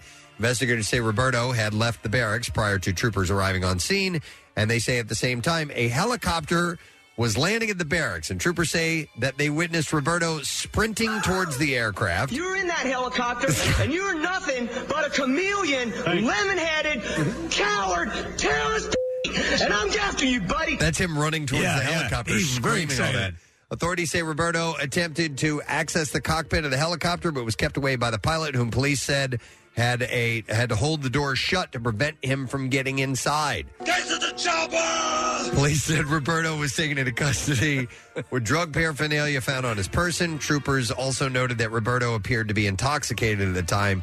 He's being housed in the county jail on $50,000 bail. That could have gone so bad. A California woman who punched a Southwest Airlines flight attendant in the face during a flight, breaking her teeth. Oh, my God. Has been sentenced to 15 months in federal prison. Viviana Quinones was ordered to pay nearly $26,000 in restitution and a $7,500 fine for the assault on the Southwest flight between Sacramento and San Diego. Quinones is prohibited from flying for 3 years. She has to be on supervised release and must participate in anger management classes or counseling. I'd say so. Last year, she pleaded guilty to one count of interference with a flight crew and attendant, admitting that she punched the flight attendant in the face and head with a closed fist and grabbed her hair. And there's video of it, too, by the way. During the flight's final descent, the attendant had asked Quinones to buckle her seatbelt, stow her tray table down, and put her face mask on properly. Instead, Quinones began recording the attendant on her cell phone, pushed her, then stood up and punched her in the face and grabbed her hair before other passengers intervened. The plea agreement said that the flight attendant suffered 3 chipped teeth, 2 of which needed crowns, along with bruises and a cut under her left eye that needed stitches. So it's another psycho on the plane. And then we'll do another story. Let's go. Oh, this is terrible, man.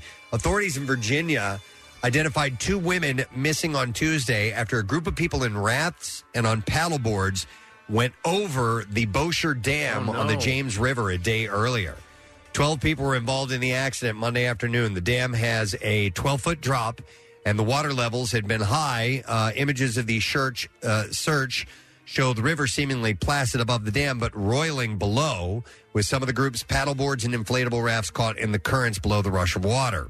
One of them managed to reach a nearby house for help. Kayakers in the area helped rescue 9 more, but the police said that 2 women were unaccounted for despite a very thorough search. Crews searched for 2 women until dusk, and the search resumed on Tuesday. Police say that they have worked with friends and families of Lauren E. Winstead and Sarah E. Airway.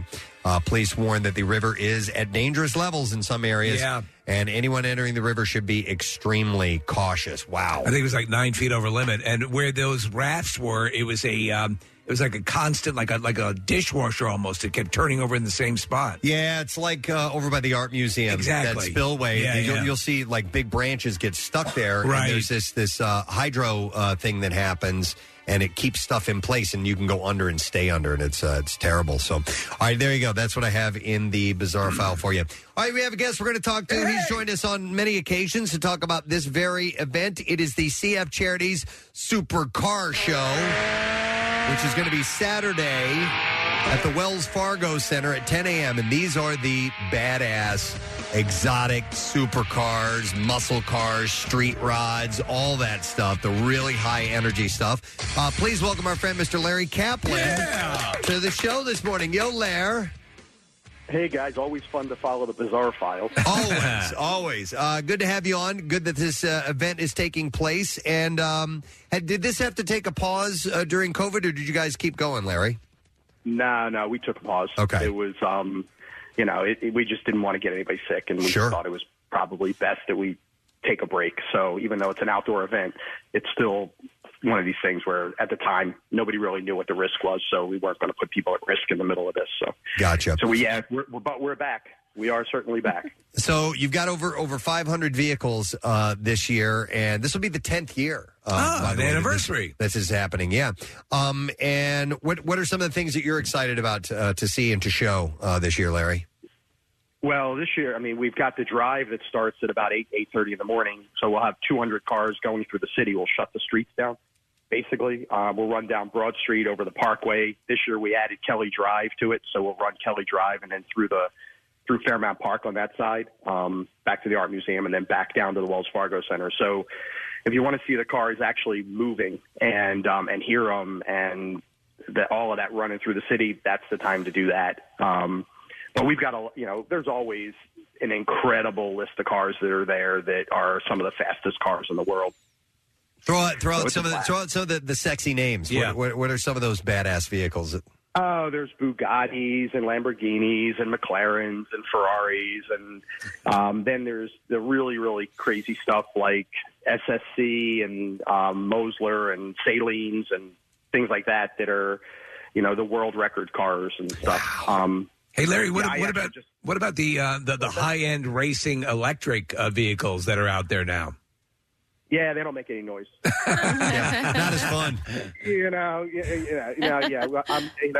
to understand something. I race cars, and I just got done doing another 295 mile an hour run. So I'm the whole visceral feel of it's kind of tied into my being. I it's got hard it. for No, me yeah, that to makes get sense. Excited about a hairdryer going down the road. Nice, man. What are any of your personal vehicles featured in this? I would imagine, right? Always, pal. Always. I've got sort of this really crazy collection of American supercars that is pretty rare. So I have some 101s and 103s and 115s, that kind of thing. Now it's like you're asking what your favorite child is, but do you have one that kind of really catches your fancy? Yeah, well, there's two answers to that question. One is whatever the next one is I'm getting. Right. And the other one is whatever I have, whatever I want to do, it changes. So they all have a personality. One of them I'm pretty convinced wants to try and kill me. Other ones are a lot more sedate. But now they really vary depending on what I'm doing. I think I'm going to take the SSC Ultimate Aero through the city this time, which is kind of a cool car because I think there's only 3 of them in the country. Hey, so CF Charities, this is what the benefits from this event. Can you tell people who are not familiar with CF Charities what that organization is? Absolutely. Like Friday night, tomorrow night, we're going to give out 21 scholarships to Philadelphia school kids. A lot of these are kids that some of them wouldn't be going to college but for these scholarships. And then they're nominated by counselors or teachers or coaches, and this year it's been expanded all the way through the entire city. So it's not just public school kids; it's charter school kids as well as Catholic school kids. So we have everybody involved in it. We also bring healthcare to students in the public schools, primarily dental and vision, and to kids who don't have access to it or easy access to it. And then we have the training programs inside the schools for kids to get trained in healthcare. So they get trained as medical techs, pharmacy techs, dental assistants, and whatnot. And then we, of course, give them scholarships to go on into professional school or college so they can be healthcare professionals and be part of the solution for access to care. So it's great. So it's sort of this, it's all local. It's all great support. And, we certainly appreciate the heck out of you guys getting the word out because, we want the more attendance and the more cars that are there, the better it is every year. Well, and aside from the charity, 3 great things. Number one, tickets are only $5 if you order them online. Parking is free, and the weather is going to be fantastic for this event on Saturday. So this is excellent, man. Hey, Larry, by the way, I'm curious if at these events, do any of these cars exchange hands? Or any of these guys buying cars from each other when they get to see them in person? It's funny. There's conversations that always get started there. And usually it turns into, no, you can't buy mine, but I can help you find another one. Right. Kind of a thing. But no, one of the beauties of this is the car community is incredibly philanthropic. Yeah. I mean, they're just a great group of people that really are giving. And, look, I let people sit in my cars and I'll invariably take somebody from the crowd and say, come on, get in. We're going for the drive. You want to go with me? Jump in the passenger seat. Wow. My son sat in one of your cars, and I was like, don't touch anything when you get in there. Literally, don't touch anything. Hey, Kathy, how you doing? Good. One of these days I'll get one of you guys out there. I have the fastest car in the world. It won't be at this event, but I set the world record of the fastest car in the world, and then actually just ran it a couple weeks ago so I'm going to break 300 miles an hour in that car. But one of these times when I have pause, 300 miles an hour. Yeah, I did 295 the other day. Which one is this? What vehicle is this, Larry? This is called the SSC Twitara. So it's if you just it's a Prius. My name in or world record or any of that crap, it'll come or any of that, it'll come up. Where do you get to 300 miles an hour? Where do you race it? I was on the space shuttle runway down at Cape Canaveral. Oh man! Whoa! Why didn't you just take it up while you're doing that? Oh my God! What's that? Yeah, well, the idea is to keep it on the ground. Yeah. You're trying not to take off. But yeah, there's always interesting stuff that goes on. I was still breaking the wheels loose at 280 miles an hour. Oh. How long are you at 295? If that's what you reached, how long are you at that speed? Instantaneously. I got to get back down to get stopped before I run out of runway. Okay. I was coming up on the grass pretty quick this time and had to make a decision as to whether I was going to make this turn or not. So it got a little sketchy at the end, but yeah, you get there and get down. I mean, I'm at 250 miles an hour in less than 20 seconds. Oh my God. That's you, Ken. Hey, okay, so I've got I have a couple questions about this. When you run a vehicle to that length, how many parts need to be replaced after you get going like that? Yeah, it depends on my day. Usually the idea is to set the world record, you have to go down the runway and set your speed, and then turn around and within an hour go back the other way. Okay. And do it again. Okay. Because you could have a tailwind or somebody could be cheating and going downhill. Yep. So you have to average the two. And a year ago, I broke the world record at like 282 miles an hour, 283 miles an hour. And now I just hit 295, and now we're dialing it in so that I can get this bugger over 300 and do an over 300 setup, you know. It's awesome. Because it'll be the first time that any street car has ever hit 300. Has ever set that. Well, yeah, I have the record right now, but I want to break my own record. Yeah. Well, you want to hit that magic number, I would imagine, at 3. Exactly. I really want to hit 500 kilometers an hour, which is like 311. Okay. All right. Any desire to run one of those, in the Bonneville Salt Flats, the rocket cars? Well, those don't. Yeah, they're not street cars. So this is a class of cars where somebody could literally order this car and buy it and drive it around on the street. It's completely street legal. Right. So there's always modified cars. I mean, I think the fastest one did 700 or 800 miles an hour or something. It's basically a rocket that they, that they run on the salt flats out there. But this is harder. It's different, but it's really hard because I have such a short distance to do it, and because I've got to get this. And the kids are in the back fighting and all that. It's such a distraction. Yeah, exactly. That's insane, Larry. I've only got a couple miles to get to 300 miles an hour. It's amazing. Wow. All right, so the SEC Tortora is going to be at this event. People can see this car. No, this car will not be at the. Unfortunately, I sent it back up to the manufacturer so we can dial it in. So I can get back down there and make that run right away. So it won't be here for this one, unfortunately. But its little brother, the Ultimate Era, which used to be the world record car, will be there. That's the one I'm going to drive through the city. Okay. Excellent. It's the price of admission is so low, and you're going to see stuff you will not see anywhere else. You got to go. Yeah, $10 at the gate if you show up, and parking is free. And it's at the this weekend. By the way, it's going to be on Saturday, 10 a.m. at the Wells Fargo Center. What time do you guys go till, Larry? We run till 2, but my suggestion is don't wait till 10 o'clock to get there. Get there earlier because we're doing the drive. Yeah, watch them roll in. When we roll back in from that drive, so come in by 9. Okay. And honestly, by noon, if it's sunny and hot, people are starting to feel like they want to get out off the parking lot because we're at the Wells Fargo Center. Yeah. We also have VIP tickets for people who want to get into the Xfinity Live, and then there's free food and the bars there, and we have a Battle of the Bands Friday night.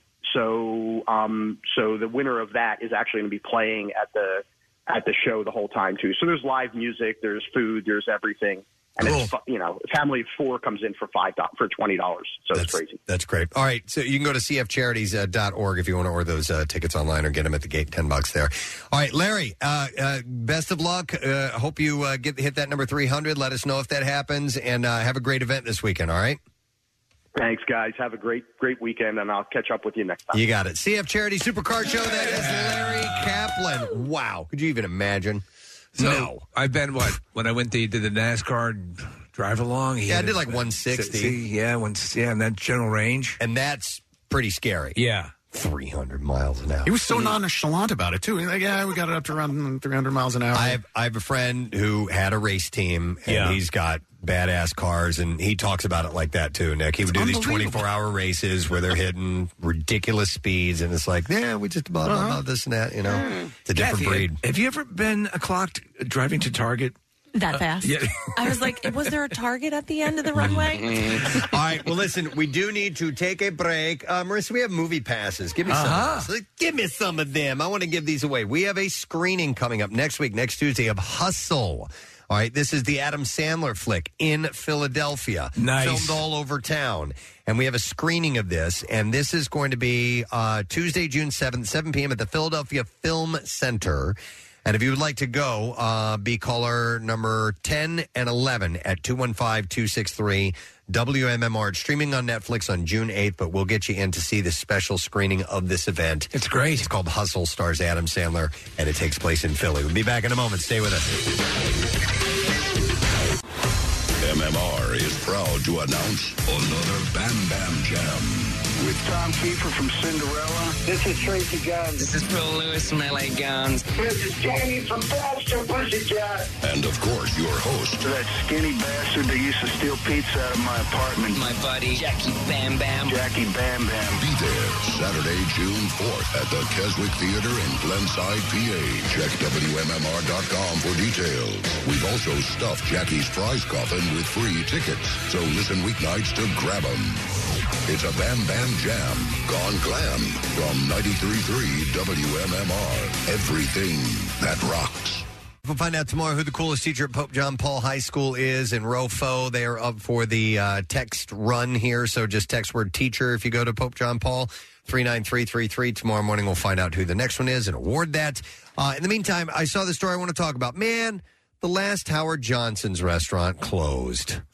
And while I had no intention of ever going there, I was a little bummed out to hear that. Well, my wife's first job was ice cream at Howard Johnson's. Yeah. And we stayed at Howard Johnson's a couple of times when it was the restaurant connected to the hotel. Yep, they had that for a little while. Right. And and I always remember their ice cream. So to me, it was like it was Friendly's before Friendly's, you know?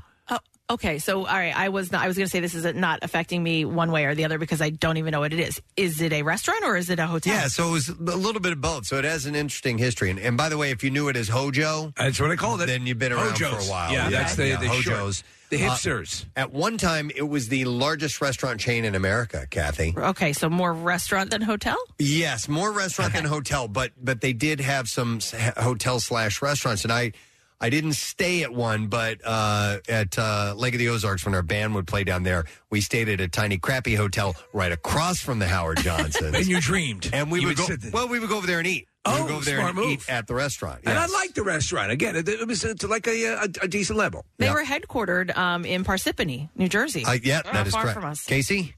It's a major part of my childhood growing up. That was like a treat for us to go to Howard Johnson's. It was right on Route 1 where Route 1 and 320 meet. It has been 1,000 restaurants since then, and I think it's completely closed down now. But I remember peppermint stick ice cream. I've never had it anywhere since. It was Hojo is Howard Johnson's was the only place I ever remember getting peppermint stick ice cream. They were known for some unique flavors. I remember we used to go get. You would just go to the restaurant, Kathy, and Friendly's will do this now too. They're very similar, and get your ice cream directly from the restaurant. Okay, but what is closing? Because I'm on their website and you can still book a room. So the last one, well, restaurant? The last restaurant in Lake George, New York. It only had sporadically been open since March, and it now closed the restaurant chain that those on summer road trips would remember. And it's almost exactly 100 years after it was founded. It was the first and for a time the only franchise restaurant chain in the United States. Isn't that wild? Yeah. Hojo's. So Howard Johnson's chain had been having some problems for years.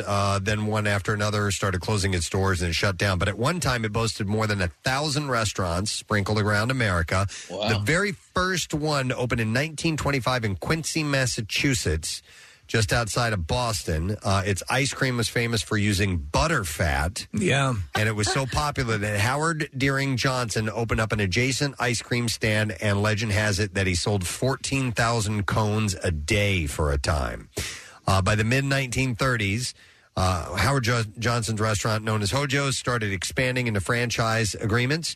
So you got to remember McDonald's, Applebee's, Burger King, none of those existed at the time, and they wouldn't for a couple more decades. The Howard Johnson's chain became part of America, a staple of highway landscapes. Yes. Its consistent orange roofs, cupolas, and weather vane on top were like a beacon for motorists. And it was one of those places, like, if you saw it, you're like, oh, we got to go there. You could see it way out ahead. There are a lot of places like that, that used to be the thing. The design was really... Oh, it's like Stuckey's. Stuckey's was like the if same. you saw, you could see it had that big... yellow sign, and you couldn't miss it. I'm in It's the like, mood for some heartburn. We got to go. Yeah. But like, how does a place like that just stop like having a decent product? You Well, know what I mean? Like, it's not even. They sort of fall out of favor, and I'm sure the COVID didn't help. With the whole deal. Well, and do they change? Did they upgrade? Do you know what I mean? They got to go with the times, and it doesn't seem as though they did, and that's probably why. Well, they fell did off. for a while. I mean, they really started to, and up until, well, I'll give you the full history. They here got a little in just sexier for a while, Preston. The place was called Look at Our Johnsons. Oh, my God. And, That's pretty good. Very Big Johnsons. Yeah. There was a place in Delaware, and I'm not sure that my memory is 100% accurate, but I would like the listeners to help me. There's a Harley Davidson dealership, and I believe a Howard Johnson's was attached to that, and it was a small version of a Howard Johnson that was sort of like in the Small back. Johnson's. It was a small Johnson's. Yeah. In the back of where the Harley Davidson Micro dealership was, right by the bridge that connects New Jersey and Delaware. Okay. So part of what I'm saying is accurate, and part of it is not, and I want to know which part is part's right. accurate. All right. Yes. If anybody knows, help Nick, 215-263, WMMR. Man of the year, need your help. Thank you, yes. I thought you were going to talk about Bob's Big Boy.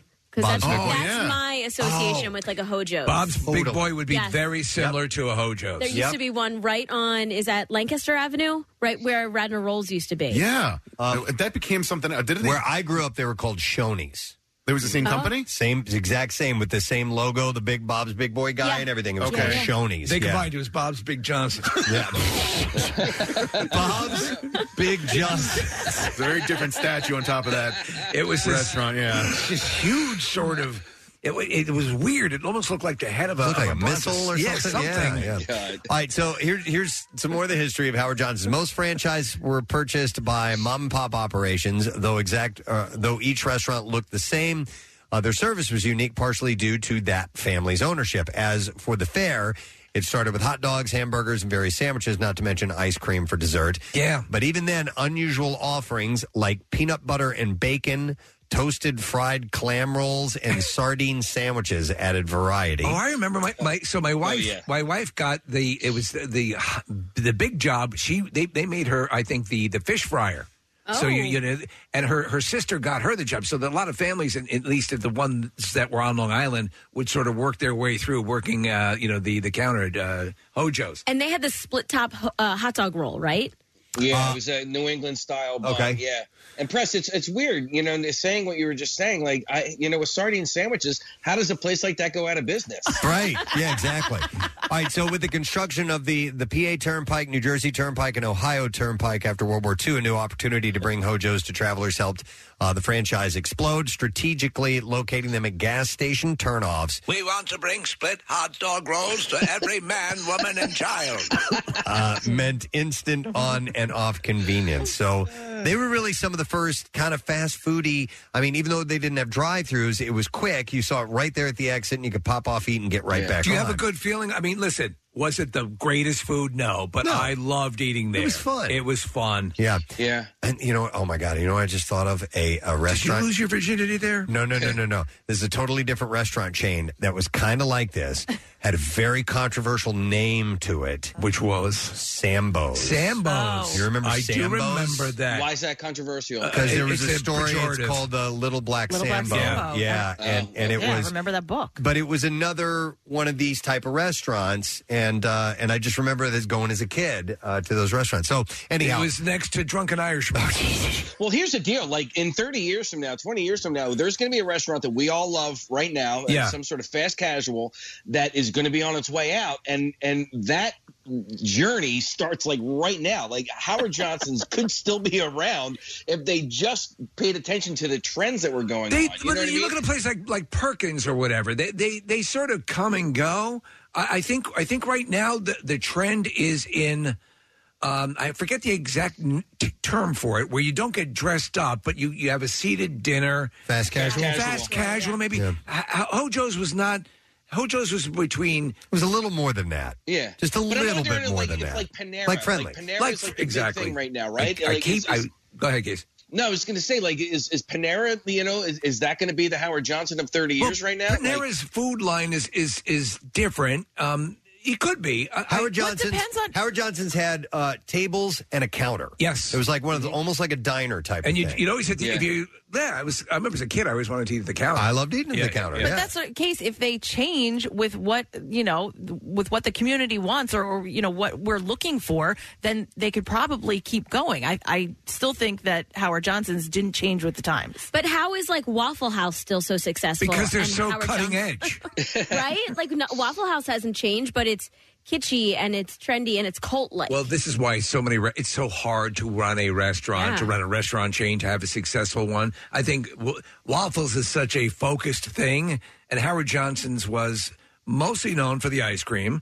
And then what was the big attraction in the regular food at Hojo's? I don't That's a remember. Good question. Yeah. I remember getting chili dogs. That would Okay. be kind of my thing, but I don't know. Another restaurant chain, which I wish there would be more around here, is Steak and Shake. Kind of reminds me of this a little bit. Only I think Howard Johnson's had a little bit more. Anyway, let me get back to the history of Howard Johnson's. In 1954, it opened its first motor lodge, Kathy. So There this we is go. the one with the hotel. Okay. But this was also around the same time that McDonald's began franchising its drive-ins. At the restaurant, Every man, woman, and child after their split hot dog roll can grab a quickie. if the restaurant turn-off model didn't get most road trippers having a place to sleep for the night, did. These motel chains became another staple of American highways. In fact, this part of the Howard Johnson's company still exists. There you go, Kathy. So I will tell you this, my memories. Now owned by Wyndham Hotel. There you go. My memories of the Howard Johnsons, we didn't do motor lodges a lot, but when we did, they were clean, they were well maintained. I don't know. I guess maybe they were all franchises, but the quality was up there, certainly for a motel. Motels tend to be not as good, Yeah. you know? Yeah, agreed. Hang on, let me go to Lane here. Hi, Lane. Good morning. Hey, it's actually Wayne. Oh, Wayne, what's up, buddy? Hey, I was just calling to let Nick know about the rest stop at the base of the bridge, man. It's actually all gone. They took the dealership out about 10 years ago, and the Howard Johnson's went out years before. They took that. the Harley-Davidson dealership out Was of it there? a Barb's? Oh, yeah. You No. see Mike Mike's? Famous, then it went to Rommel, and then Rommel moved out of there. and Yeah. they're down The to German Denver. General? Okay. Did I say the nuggets? This hot dog roll needs a slice in the middle. Yeah, so now apparently a bunch of people are texting in that now it's like a Starbucks, and they raised most of the stuff that was there. The Howard Johnson's that was there at one point, which is I guess what they built the motorcycle dealership around. All of that is gone. It's a Royal Farms and a Starbucks. Is that right? Yeah, that's the only thing there. I grew up in the neighborhood right behind it, so we used to ride our bicycles down there. And when the Howard Johnsons went out, it was pretty sad. Busted windows, and then It sucks because it's like that's such a formative part of your your childhood. And it was right at the base of the bridge. So if you were Thanks, driving Wayne. any point like past Delaware or New Jersey, like connecting and going to the beaches or whatever, that you drive past it every single time. People are texting in about some other places. Now I'm getting sentimental about Denny's So am I. and Ponderosa. And, Ponderosa! Friendlies. Friendlies. So, Sizzler. Bennigan's. Ground Round. Ground Round. You Is could there do- still a Ground Round I in don't know. Westchester? But Steve, the first comedy show I ever saw, stand-up comedy, was at a Ground Round in King of Prussia. Nick, I played about 20 stand-up comedy shows at Ground Rounds when they were in the big comedy boom. The thing with the Ground Round that was so cool is you could throw your Peanuts on the floor. Yeah. You could defecate in the potted plant. What? Oh, my God. In the foyer. That's Yeah, I just assumed you could. No one actually said it. What My case? Howard Johnson's turned into a ground round. That's the Okay. There was a Ground Round right up. I believe there was here right as you on Wait. presidential. Wait. Sorry, Ground Round Grill and Bar was founded by Howard Johnson's. What? Shut up. Is this right? Is this? Yeah, it is. Okay. It's the casual dining restaurant. Were they expanded? Maybe that was in 1969. if Casey's saying that his Howard Johnson's turned into a Ground Round, this was their attempt To at save it. trying to Big save Harry it. Johnson's. Sure, there you go. And they just created another chain that went Steve, under. Big Round Big Round Johnson. Johnson's. And Preston, I think that ground round in Westchester turned into something else. It might be a Nick's roast beef. I don't think it's the Picas. It's a low main place called Big Veiny Johnson's. There are still some friendlies, though. Yeah, there's one in the Springfield Mall. Is there one on Germantown, or is that one gone? No, that's still there. Okay. So Ponderosa, if I remember correctly, so Preston, we used to have, so the first McDonald's that we ever went to as a family which was right after church. So I always figured Jesus in some way loved hamburgers. So we would go, and right across the parking lot was the Ponderosa. So and I remember the thing that was one of those classic menu styles where you would take the little plastic number and they would bring all the food to your table. Right, that's how it was laid out. Yeah, I totally remember that. Yep. All right, so with the, they started doing the Motor Lodge, but with the new fast food restaurants, they began revolutionizing the American travel landscape. Cheaper food meant that to stay competitive, Howard Johnson's had to cut back on its premium ingredients. So by the early It will be a boon for prostitution. But the early 1970s, the chain peaked with over 1,000 restaurants and over 500 motor lodges. That's amazing. Yeah. In 1979, the company accepted a $650 million offer to sell. Soon, many restaurants started closing due to poor performance. In 1989, it was sold again, marked by closing franchises and ownership changes. Marriott Corporation began buying up locations in the early 1980s for the valuable land most occupied, and from there, it was all downhill. So it had been deteriorating since the 1980s. So you just said one of the things that I think is the key to any franchise or chain of restaurants, and if they have the consistency across all of them. The last thing, like, if you like a dish somewhere, you want to know you're going to go into another location and get it that exact way. Yep. And when they start to deviate from that, that's when they'll fail. Well, I've said this before, and if you ever see the Ray Kroc movie, yes, what was the name? Founder. Yeah, Crocker The Founder. Crack. Yeah, and his whole philosophy was that it needs to be the same at every one of these. Right. And what he did is initially, when he started trying to get people to invest and be franchisees, he went to people who had money, rich people, and then he realized that they were just kind of doing it half-assed because it was just kind of a side thing for them. Right. And he changed his strategy by going to people who were going to invest their nut, right? And they were going to make sure that they did it the right way because they had everything riding on it. Yeah, they had everything riding on it, and of course it exploded and became what it is. But it was that philosophy of everything needs to be done consistently at each one of these locations, and it ended up working out. Casey, I have some bad news for you. The Friendlies at the Springfield Mall has been closed. Oh, no. Yeah, it's not going to reopen. Apparently it closed after COVID at some point and will not reopen. The Friendlies on, I think, Henry Avenue. There was one. Oh, yeah, that one's gone. That's been gone for a while. That was, I like that one. Hey, by the way, real quick, we had mentioned Ponderosa. What was the name of the steak place where people were fighting over the steak? Golden Corral. The Golden Corral. Yeah, that was it. That was when you couldn't afford Ponderosa. Go to Golden Corral. Yeah, the slogan was, come for the steak, stay for the brawl. And there was, oh my God, that was so funny.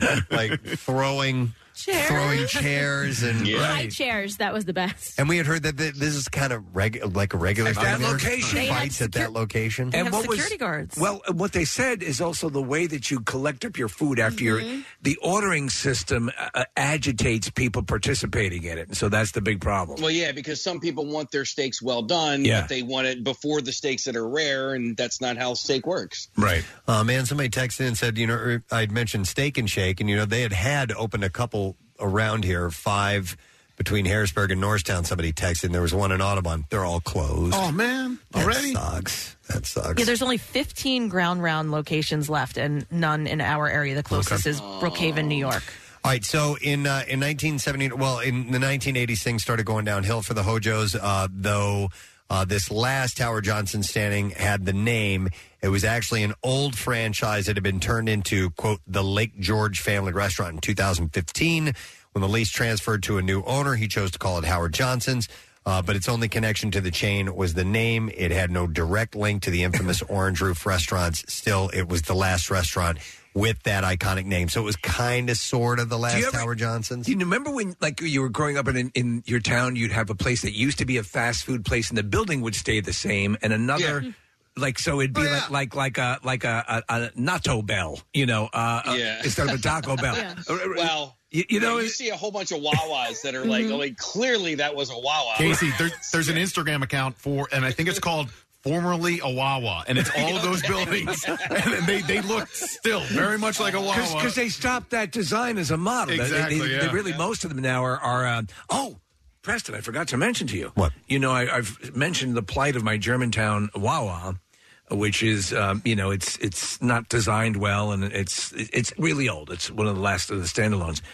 A massive remodel is taking place. However, I don't think they're doing my idea, which was to turn it around and make it larger. But a massive refurb, and I believe they heard me mention it and decided to go ahead. Oh, really? Yeah, that's my guess. You were the motivation. I'm hoping, yeah. Nice. All right, well, this is just kind of an end to an era, and it's always sad to see something like that happen, especially when FDR was behind it like he was, wanting to get all those Slit hot dog rolls and a place for hookers to do their business. That's the future of America, ladies and gentlemen. All right, there are a lot of people texting in that there are a number of friendlies that are still around. All right. But they're you'd have to look that up with the things. So if and you're the ice looking cream for a and the desserts. subpar grilled cheese. Subpar grilled cheese? I will tell you this. I know Friendlies, what I liked about the burgers and stuff is that they butter the roll, the bread, a little bit of butter. It's good. Add some love to it. Kind of thing. All right, we need to take a break. We're going to do that. We'll be back in just a moment. Don't forget, we'll ask a lesson question a little bit later on, so make sure you're paying attention, and we will return shortly. I had that backwards. Let me do this again. And now, the commercials.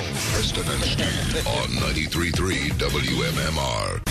It's time to roll up your sleeves to help your neighbors in need of blood, that is. WMMR presents the 17th annual I Bleed for Preston and Steve Blood Drive. Friday, June 24th. 2 locations to choose from. The Greater Philadelphia Expo Center in Oaks or the Event Center inside Live Casino and Hotel Philadelphia in the South Philly Sports Complex. Make your donation appointment now at WMMR.com. Donors get the newest Preston and Steve t-shirt, a reusable tote bag from Window Nation, plus juice from Everfresh Juice.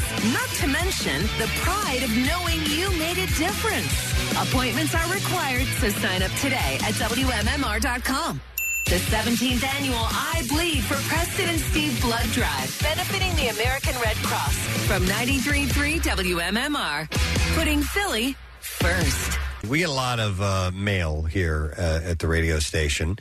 Some of it's, charity requests or, a variety of things. And sometimes they're promotional items and people send us things. Yeah, it's so nice. I got, or at least the show did, a package, and it's actually kind of pretty. It's this purple packaging here. Is it kind of like is it like a Mylar? Shiny, yeah, something like that. And it is from an organization called Smell My Thongs. All right. Oh. And it says, fresh thongs direct to you, freshly worn and sealed. Guaranteed freshness, discreet and secure. And it says, number of days worn, 2. Dear God. And worn by a lunch lady. Inspected, inspector number 69. Order number 9, it says your 10th order is free. And I'm just reading all this stuff. It says 100% authentic. Satisfy your needs. The world's largest marketplace for used thongs. Smellmythongs.com. And it is actually... Are they looking for wholesalers? The postage is from Canada. Okay, that's where you would expect. But these stamps aren't... they normally put a print like an ink print. Sure. But I don't see an ink print on that. I don't know what the story is. Now, it's hermetically sealed, basically, it looks like. Oh, no, there's a little piece of lace hanging out the Let me back. see. Can I hold it up? Oh, rip off. I think it's supposed to be that way. Oh, is that? All right. So let's open it up. All right. All right. I think, Kathy, you should do the honors. Oh, dear God. I think you should smell them. I will. No, see, this is just a little piece. Oh, okay. I thought that'd be you would reach the seal. seal if that was hanging out. It's a little tease. 2 days worn, guaranteed, right? Let's see here. Sorry to disappoint you, no dirty thongs in here, but whoever delivered this to you now thinks you are weird. Oops, haha. And then there's a note that says, sorry to bother you at work. Oh, that's really good. And then on the back it says, just a prank, bro. I love it. Cute. That's pretty funny. I like that. That's a good prank. Oh, that's pretty cool. I mean, who wouldn't open it? Well, that by the way? way, there are services that do that. Yeah. We reported on them. There are services that deliver used underwear, worn lingerie, and all that stuff. So I like that, though. That's good. Hold on, there's a scratch and sniff thing. Oh! What is it? Disgusting. I didn't even Was it scratch liquid ass? Hang on. No, hang on a second here. It just smells bad. I don't know what that is. All right, and then there's a scratch. It says scratch and get 15% off your first order. So I need something to scratch. No, this will work. Hey, wait a second. So that gets sent through the mail. And stop and think about it. It's not working. No one would want that. If they were a procurer of used and worn thongs, you wouldn't want your mail deliverer, your postal carrier to know that's something you get. Well, that's, I think, the point of That's all of the this. joke, right? All right, here you go. Use code payback at checkout. Oh, and then you get 15% off. So that's my used diaper service. It's very discreet. Okay, that was fun. Thank you, whoever said that. Whoever you are. Admit it. You were kind of looking forward to seeing what they smelled like. Casey, I didn't have your microphone on. Casey is still at home, by the way, home sick, so he's doing that. He's making thongs. I didn't know if you wanted to check in on that or not. Yeah. No. I was just glad that I wasn't there when you opened the package. I didn't trust it. You didn't trust it? No. Anthrax? No, I wasn't sure. Oh, I get what questionable to mail, expect, but questionable that was good. mail almost every day here. You've got We won't go into the detail. specifics, but you've got to see some. Well, for a while we were getting, when we asked the question, can you send anything through the mail? I thought that was fun. With proper postage on it. Yeah. So it turns out pretty much you can. Yeah. All you have to do is slap postage and an address, and you can send things like we got a coconut. I mean, not put in a box. And we had a shelf. Yeah, we got truck nuts. We had truck nuts that were sent. So there's tons of stuff. I had not used them a lot, so I sent my used anal beads to my brother. Okay. And just put stamps on each little bead. Like new. Yeah. Like new. Lightly used. Yeah, Hey, lightly Press- used. Distressed, as they say. Press, I have to ask you something because I haven't been able to get to the UPS store. I'm supposed to send. I rented a wetsuit to do the swim here over the weekend, and so they sent me a self-addressed envelope to send it back. Right, so I can't. I'm supposed to be quarantined. Whatever. So you own wetsuits, right? I did. I don't have them anymore, but yeah. Claire does. Oh, okay. You wear it and then my send it question back? is, well, so Kath, I have this option to keep it and pay and buy it, but I don't know if the price is like a good price for the wetsuit. So for like $150, I can buy the wetsuit, or I can send it back. And you just for the. I mean, so I'll tell you this. Is that a lot? I don't know. Have you gone on and compared prices and looked online? No. I thought maybe I just asked you guys because I was just thinking of it right now. I buy Jace wetsuits. I buy Jace wetsuits for when he surfs. $150 to me doesn't sound terrible. I mean, it's a little expensive, but it's not terrible. okay. And I'm buying a kid one. I'm like, so here's how lazy I am, Kathy. I'm thinking about buying it just so I don't have to freaking send it back. Yeah, but chances are you might do another swimming event where you might want to use that. Although you didn't like the way it fit, right? Well, and that's the question. Like, so I was, I started to panic about 150 meters into my swim. And I don't know if it was because I was actually coming down with COVID and I was having problems breathing, or if it was because the wetsuit was so tight on me, right? Because I really started to panic a little bit. So, but like I didn't know at that point I had COVID at the time. Either way, just send it back, because even if it didn't do anything to you and had nothing to do with the sweatsuit, it's just it wasn't a good experience. Send it back, get a new one. Well, I would next say time. you will like it, but why don't you bring it to the wetsuit tailor? They'll take it out for you. It's an old guy with a measuring tape and a snorkel. Wait, it was crazy because I go ahead. No, I was going to say I was mistaken. Send it back. That's a lot of money. Okay. All right. So $150 is a lot of money. What are you seeing them priced at? Okay. Well, I just looked up the one that I got, Jason. I thought it was like closer to like $70, $80. No, it was $30. Well, he's half the size. No. I know, Preston. but that's what I'm saying. So for a kid, I was thinking it was like $70, $80. So 150 wouldn't be that bad. But no, the one that I bought was $30. So 150 for an adult, that seems a lot. I think that price is actually pretty good because I bought a wetsuit for my wife who does dive fairly, at least once or twice a year. And it seemed to be around that cost. Casey, it's also the temperature of the water, obviously. People think, it's going to, it's 70 degrees, it's 72 degrees, it's going to be wonderful. No, it'll still feel very cold. Yep. All right. Yeah, so Monahan, who is a resident surfer at the station, he said that's a good price if it's a full 3.2 millimeter wetsuit. They go from like $90 up. So, all right. Well, he's the guy to listen to for sure. Who do you trust more, Kathy or Greg? Yeah. Greg. Amazon or Greg. All right. Anyway, glad we got that resolved. All right. Hey, this was an interesting story and a little disappointing to hear. But Las Vegas chapels, their love of using Elvis Presley's likeness could be coming to an end. The licensing company that controls the name and image of the king is ordering Sin City chapel operators to stop using Elvis in themed ceremonies. It's one of the only reasons to get married in Las Vegas. That's the whole thing. Yeah. It seems to me crazy that it's gone on this long. Yeah. And they haven't done anything. But now when people go to get married in Vegas, what's the first thing you ask? Yeah. At an Elvis chapel? To do an Elvis chapel. Authentic Brands Group sent cease and desist letters in early May to multiple... Oh, man, that's kind of crazy. Multiple chapels, which are expected to be compliant by now. I wanted to do that. When Rochelle and I had our 20th anniversary, or maybe it was, I think we had talked about doing at our 10-year anniversary. Right. That we wanted to do an Elvis chapel thing. We ended up not doing it. But the idea of it was a lot of fun. Yeah, well, who just recently did it? Wasn't it Kourtney Kardashian and Travis Barker? Yeah, it was kind of a half-ass thing, but they did it. Yeah. So when does stuff like that become public domain? Like if you, and this, I'm just making like a weird example, but like if you wanted to go get married at a George Washington chapel. That's right, man. My name is George Washington, man. I tell you what, man, I was the first president and everything, man. Right. And it's a new country, man. We're going to make it our own, man. You know what I'm saying? I think that's what he sounded like. That's right, man. I think that's allowed, Was that right? Nick? Was that the one that said one if by land, two if by sea? No, that was Paul Revere. Yeah, I knew that, man. Yeah. Well, look at it. You got wooden teeth, though. Yeah, I don't you, do, man. Yeah. I got to watch out for termites when I eat, man, because they just take those suckers right out. I never understood. Floss, I sand. I never understand the legality of any of these types of things. Yeah. There's that, I don't know if it's still there, but on South Broad Street, there's that Bambi dry cleaner place, right? And yeah, man, that's an animated cartoon, man. Bambi's mother got killed, right, man? That's right. It was very sad. Yeah. She got shot. And then Thumper, man, that was like one of my boys.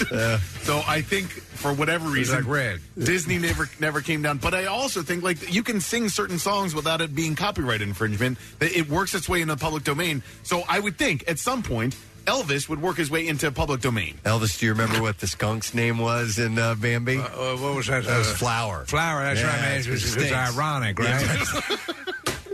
It's so irony, man. It's like having a fly in your Chardonnay. Don't you think? It's like 10,000 spoons. All he needs a belt buckle. I ain't nothing but the father of the country. How did we get here? With Elvis so closely tied to Vegas' his wedding industry, some say that the move could decimate their business. Clark County clerk Claire Clappadop, Lynn Goya, who led a marketing campaign promoting Las Vegas as a wedding destination, said that the order for chapels to stop using Elvis couldn't have come at a worse time for the sector.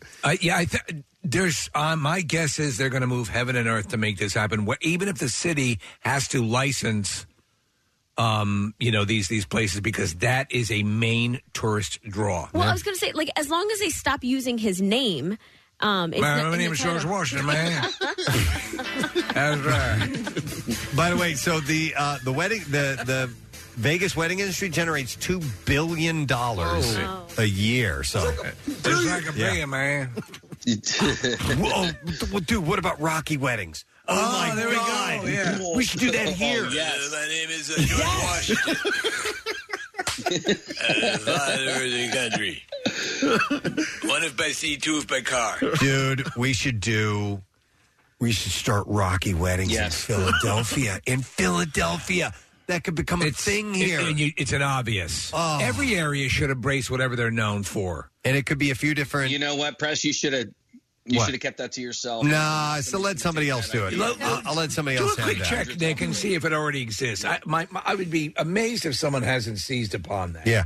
And he wouldn't mind marrying you much neither. Yeah. You know, I mean, he's using all the lines. You know, I hear what not see that they be forever together, united forever.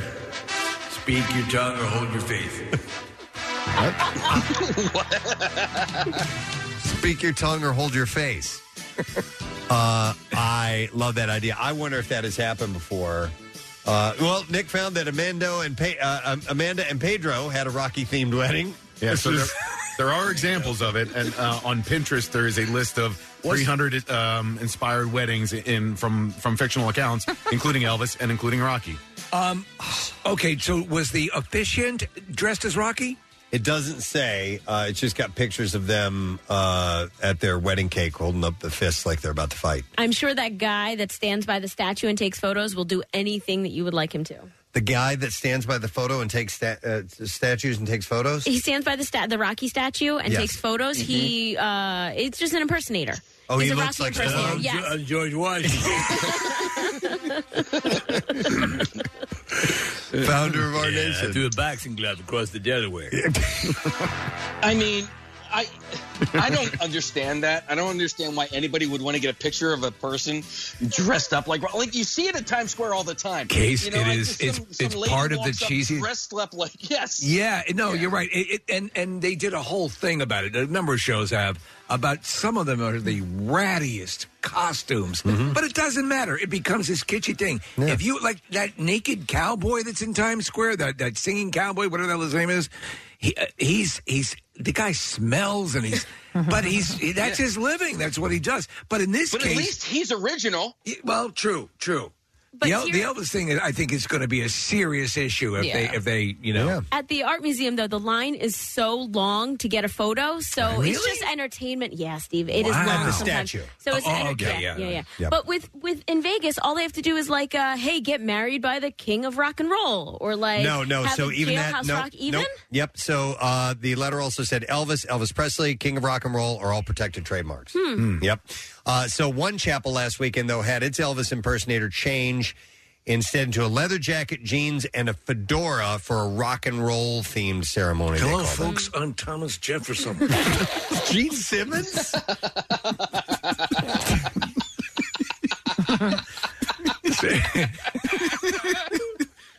Our third president. Listen, Gene is already in Vegas. They've been doing a residency there anyway, so Yeah. why not? He dresses up as one of our founding fathers. Graceland Wedding Chapel, which performs 6,400 Elvis-themed weddings per year. I didn't know Jefferson had huge snake boots. Has not been served a warning yet, according to the manager, Rod Musum. Authentic Brands oversees the estates of big names like movie star Marilyn Monroe and Muhammad Ali, and 50 consumer brands as well. So they're a pretty big I entity. watched a documentary, Preston, on businesses that handle these states. So whether it be John Wayne or any of the celebrities that have passed, or even celebrities that passed recently, and it is a cutthroat industry. Yeah, I mean, so they have really a lot of their money comes from hiring lawyers and people to scour the internet and to scour, just any trade thing to see if there's been an infraction, and then they zero in and go for the money. Absolutely. Now I've got my mind working on this Rocky wedding thing. We should do that at Camp Out for Hunger. We had a mass wedding one year. We and we could do a Rocky wedding. Yeah, I think that'd be great. And at the end, we have a big running. You know what? Running up the steps of the Wells Fargo Center or something. We can make him enough steps, but but there's two. We can change the spelling. We can make it instead of Rocky, Iraqi. Iraqi wedding? Iraqi wedding. What'd you say? You figure it out. Your wedding's getting off to a rocky I think they'll start. let us. I think they'll let us because they do the Rocky Run, or they used to. They still do that. Yeah, they do. Yeah, Today, yeah. So I'm the father of your country. We could. Oh, man. Wooden teeth. That's why I talk like this. You know, contrary to popular perception, George Washington's my teeth were not made out of wood. No, they were made of ivory, I believe. That's right. Yeah, it's just a myth. It's a myth. So is the chopping down of the cherry tree and all I those. chewed it down. You what? I chewed it You down. chewed it down with your ivory With my teeth? ivory teeth. Like a friggin' beaver. Not like a vagina. Oh, okay. No.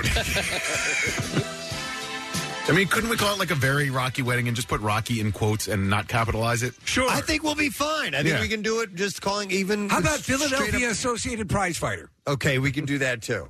But maybe it would get the attention of Stallone himself, and we have him come down and if he comes down to officiate it. sue us, that would be the way to get his attention. Yeah. Can we have everybody And dress up? Marriage on the Rocks. Yeah, Marriage on the Rockies. Can we encourage everyone to dress up like Rocky and Adrian? Yeah. That'd be cute. All right, I want to dress like up this. as Butkus. I like this. Butkus could be the witness. That's right. The ring dog. And Paulie could be your drunk uncle at the reception. Marissa just met Burt Young. Oh, he's so old. Yeah. He was so sweet that he came and did that. I mean, I got one question to him, and it was just like talking to your grandfather, he just kind of nodded, and he's like, "Yeah, He seemed very it was nice. fun." Oh, he was so sweet. Are you the one who's going to bathe me? No, this is a movie premiere. We could do. We could hand out rantlers to everyone that they could wear. You throw rantlers instead of rice. Yeah, the Rantler bearer. I love that. Yes. What they want. Oh wait, that's Rambo. Which is a slice That's Rambo. of cake. Yeah. We could do that.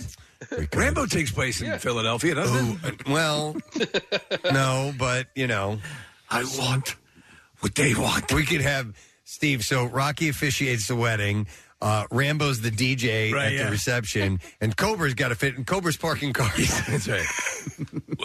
What were you driving? So anyhow, Here's the disease. I'm Cure Auto. in the cease and desist letter for these chapels to stop using Elvis Presley, the company said that it will halt unauthorized use of Presley's name, likeness, voice, image, and other elements of Elvis Presley's persona in advertisements, merchandise, and otherwise. Hey, did they give a guesstimate as to how many chapels currently employ the Elvis service? No, I don't know how many they do that, but they are able to. The Graceland Wedding Chapel alone does 64 weddings a year. 64. Okay. I'm sorry, 6,400 weddings a year. I was like, okay, that's one for. Do they conduct? It's been a long time since I've been to Graceland. It's been forever since I've been to Graceland. Are there Elvis chapels around Graceland? And maybe in Memphis, there might be. Maybe in Memphis? Me personally, I would think that would be a no in Memphis. I would think, because you're going to pay your dragging respects. Elvis's name around in a fun way is probably frowned upon in that. I mean, there's a museum. I've never been there. That's not the way you treat the first president of the United States. No. There's the mansion, and then right across the street from the mansion is this really cool museum, and it's where the I think it's a 737 or his jet is there that he would send out to get fried nanner sandwiches. The TCB, and then you can do this whole museum where you walk a mile in Elvis's shoes, and it's a really neat place to visit. But Preston, I think you're right. Like, I don't think there's any chapels around that are Elvis-based chapels. So you've been there before? Yeah, I've been twice. Okay, it's an amazing spot. And Steve, I have once or more than once years ago when I was doing stand-up, and the thing that impressed me about it, Preston, is how kind of unimpressive the house itself is. That's the word. I mean, for its time, it was considered a palatial place, but to today's standards, it's ain't supposedly nothing, man. not that big of a deal. Father of our nation. Yeah. That's right, man. Case, you ever been to Graceland before? No, you know what? We were actually going to go for spring break my senior year of college, and then about 5 days out, we realized that everything around Graceland is a complete and total pit, so we decided to not go at all. Okay. No, Memphis is a cool city. There's like Beale Street on Memphis is really neat, and listen, Casey, it's Welcome probably to Memphis, man. It's not a vacation destination for more than a couple of days, but Graceland's a really cool place to visit. I highly recommend it. Okay. All right. Well, anyhow, they're gonna stop the Elvis weddings in Vegas. That's unfortunate. That's, I would like to follow this story because I can't imagine they're going to work out some sort of deal. It's completely associated with Vegas. Yep. And with the new movie coming out, I wonder if this is why it's top. That's a good point. Good question. And there was like a 10-minute standing ovation at the Cannes Film Festival. Yes, for the Baz Luhrmann film. Yeah. Hang on a second. Let me go to. I got Lou. I don't know if this is who's Lou, but Lou, are you there? Bay Hitches. Hey, Bay Hitches. All right. So you wanted to comment on the Elvis Chapels in Memphis? Yeah, sorry, Casey, it's not your Who's Lou there, honey. But my brother and I went there a few years back, and we did Graceland, and then we did go to the museum across Fee Street there, which is amazing. You could see everything this guy's owned. One of the big things is don't touch anything. So what does my brother do? Touch his catalog, set off the alarms. Yeah. But then after that, we get kicked out. We figured, all right, let's go see if there is an Elvis chapel to go get married at and see if they would marry us as two brothers who decide they'd like to be married. Not a single one in sight. It is definitely not something they have in that vicinity. Yeah, I think because it's a little bit more religious, too, they would see it as being, I don't know, Yeah, improper. sacrilege. Yeah. Yeah. It's wrong, man. Don't you miss a little bit the whole Elvis is not dead thing? Oh, God, yeah. Do you remember that? Oh, my God, that he was still around. I remember one of my favorite covers of the National Enquirer. Do you remember that? Filling up gas? Yes. I remember that one. It was the best. He's got like a half smile on his face. That's right, man. This thing's sucking up the gas, man. They were literally, and Marissa, you're probably too young to remember it, or do you remember? Oh, I remember like Jim Morrison, and then it was like Tupac and Biggie. Are they dead? Yeah. So, but Elvis was this thing, but they were like, unlike the Jim Morrison thing, there was just a mystery as to whether he had died or not. Mm-hmm. Elvis was like living among us, like he would be spotted in places. Well, do you remember in Death Becomes Her? Which is about, becoming eternal, but you had to sort of, fake your death, and Meryl Streep, and they have a big ballroom scene, and Elvis is standing there, adding in, to that legend that he's still alive and amongst us. And every year they would show a picture of what would he look like this year, and so on and so forth. And I remember being caught up in that stuff, and just the tiniest, itty bitty, minute percentage of me went, maybe he's not dead. And then his face would appear in toast. What's that?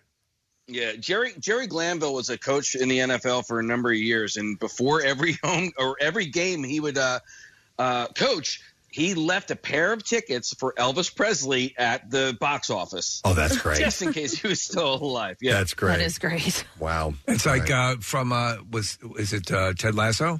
Isn't that he leaves or Ricky Bobby. That's left him for it. his That's dad. it. Right. Yeah. Oh, wait a minute. Hold on. Going back to weddings in at Graceland. Let me go to Stephanie. Hey, Stephanie. Good morning. Good morning, guys. Love you. Love your show. Thank you we so love much, you. Stephanie. What's up? Just calling to say my friend, actually, best friend, got married in Graceland about 2 years ago at the Elvis Mansion.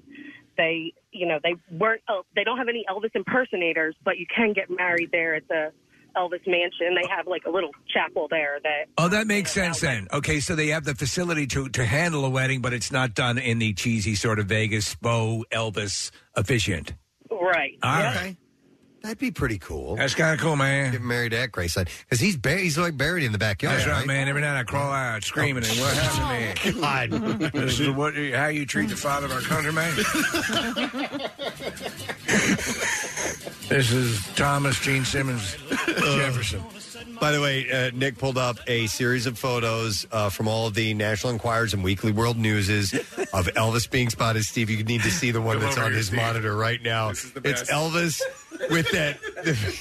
He's bald on top, except for the sides. He's almost got like the Larry Fine from the Three Stooges. He looks like Frasier. Oh, that's the best. Oh, my God. That's right, man. Well, if you were planning on it, it might not happen. The Vegas wedding with Elvis as the officiant. Now, some places are still doing it, but they have been issued cease and desist orders. So. Well, you could conceivably just rent a hall, hire an Elvis impersonator. But, I mean, still, that was such a big draw. I'm curious to see whether or not they hash this out. Yep.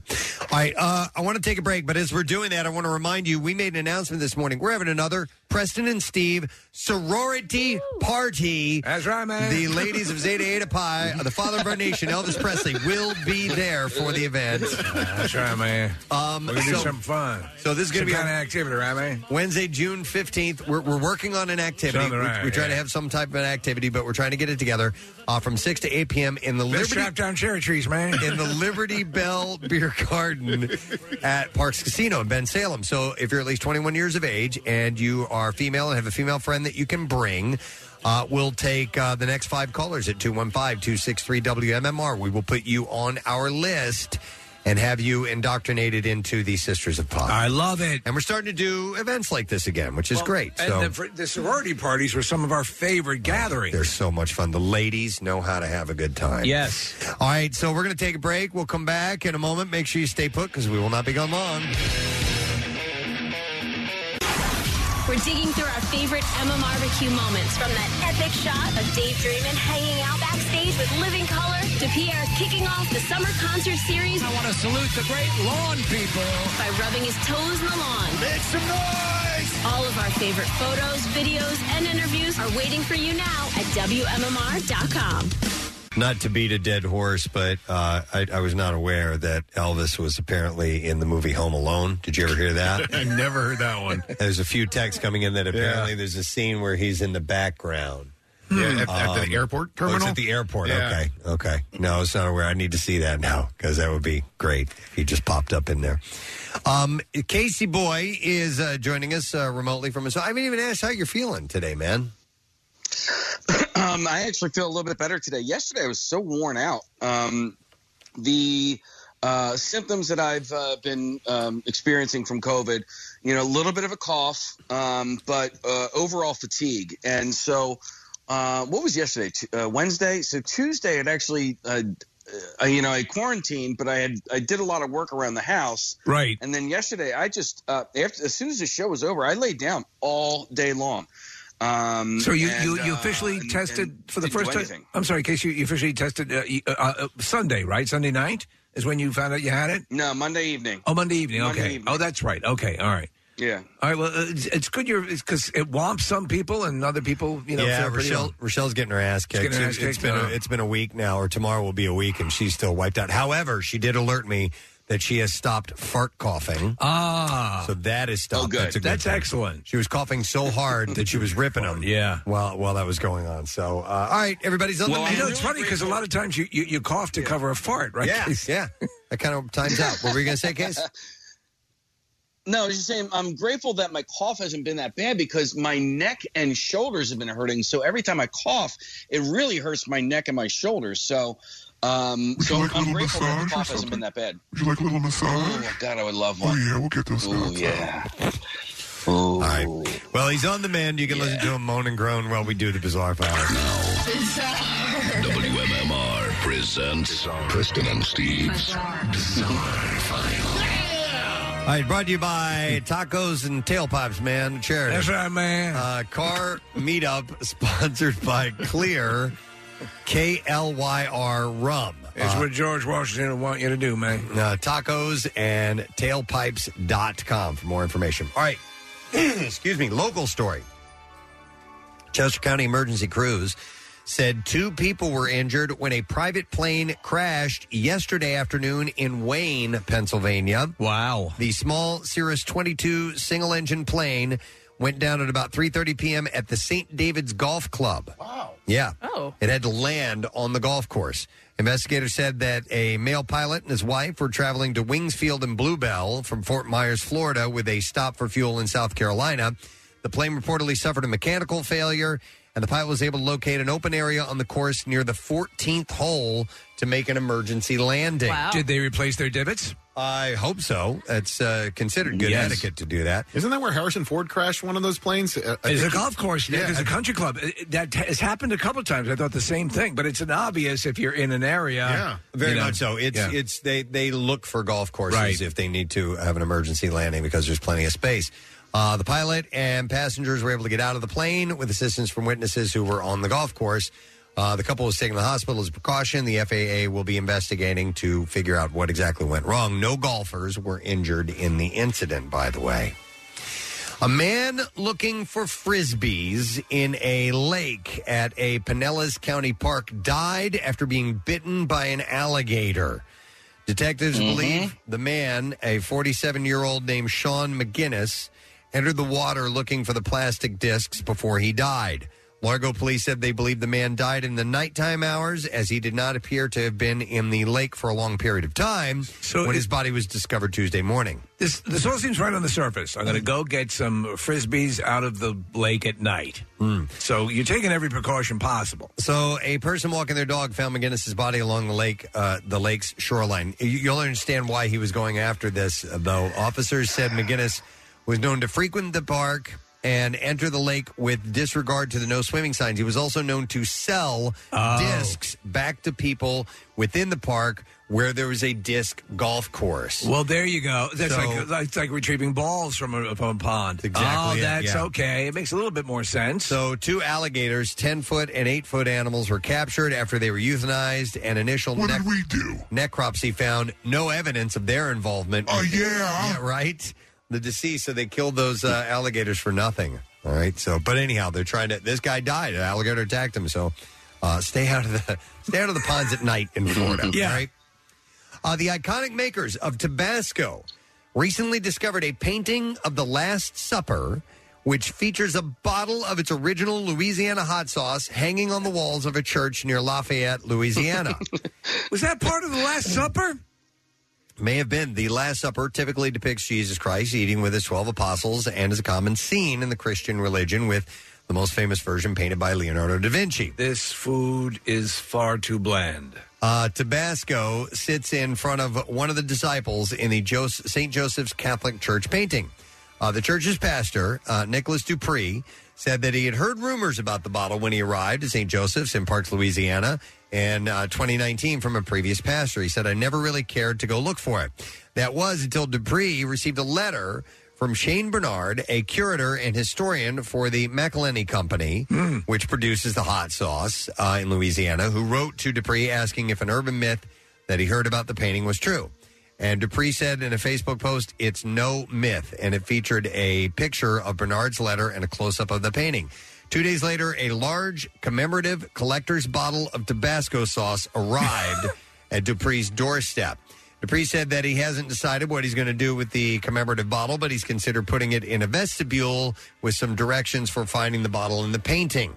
The painting was commissioned around 2003 by the Reverend Bryce Sibley. Christy Hebert, the artist, said that Sibley told her not to do an exact replica of the Da Vinci painting. He said he wanted to make it unique to our area. So Sibley, who left the St. Joseph's Church in 2018, said the church needed a facelift when he arrived in 2003, including a new paint and including some new paint and artwork.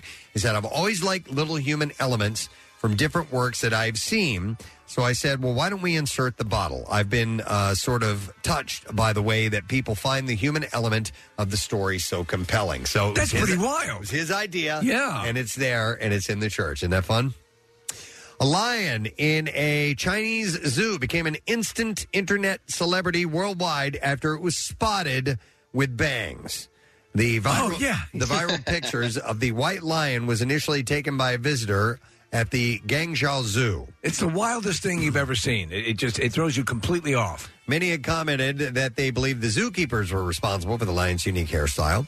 This, however, has been denied by the zoo, with zoo authorities saying that they would not dare to cut the lion's mane. I'm a lion, homie. The zoo mentioned that the hairstyle was likely caused by humidity in the area.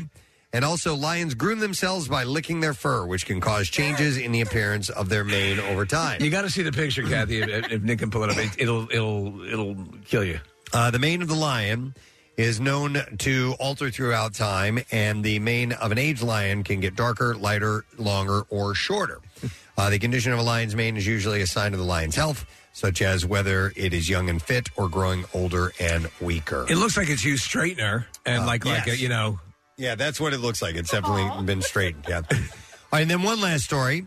A video posted to social media shows the tense moments at a fight that broke out at the happiest place on earth during Memorial Day weekend. Yeah. The video that was posted on Twitter on Saturday evening shows multiple people engaging in a fight at the Disneyland Park in Anaheim, while park security officers work to stop the chaos at the family-friendly venue. Nothing like a full-on brawl at Disneyland. Remember, didn't we have... What was the footage last year? I think there was another one of these extended family riot. Yep. Terrified onlookers were seen trying to get their children away from the flying fists. In the video, it appears all the people involved in the altercation were captured by security. Son of a bitch! A similar incident involving at least 4 relatives occurred in 2019. That's it. Within the Mickey's Toontown section of the park in front of children. It's unclear what led to the violent altercation, and no injuries were reported in the incident. And that is all I have in the Bizarre File for you for now. We're going to take a break. We're going to get back in a moment.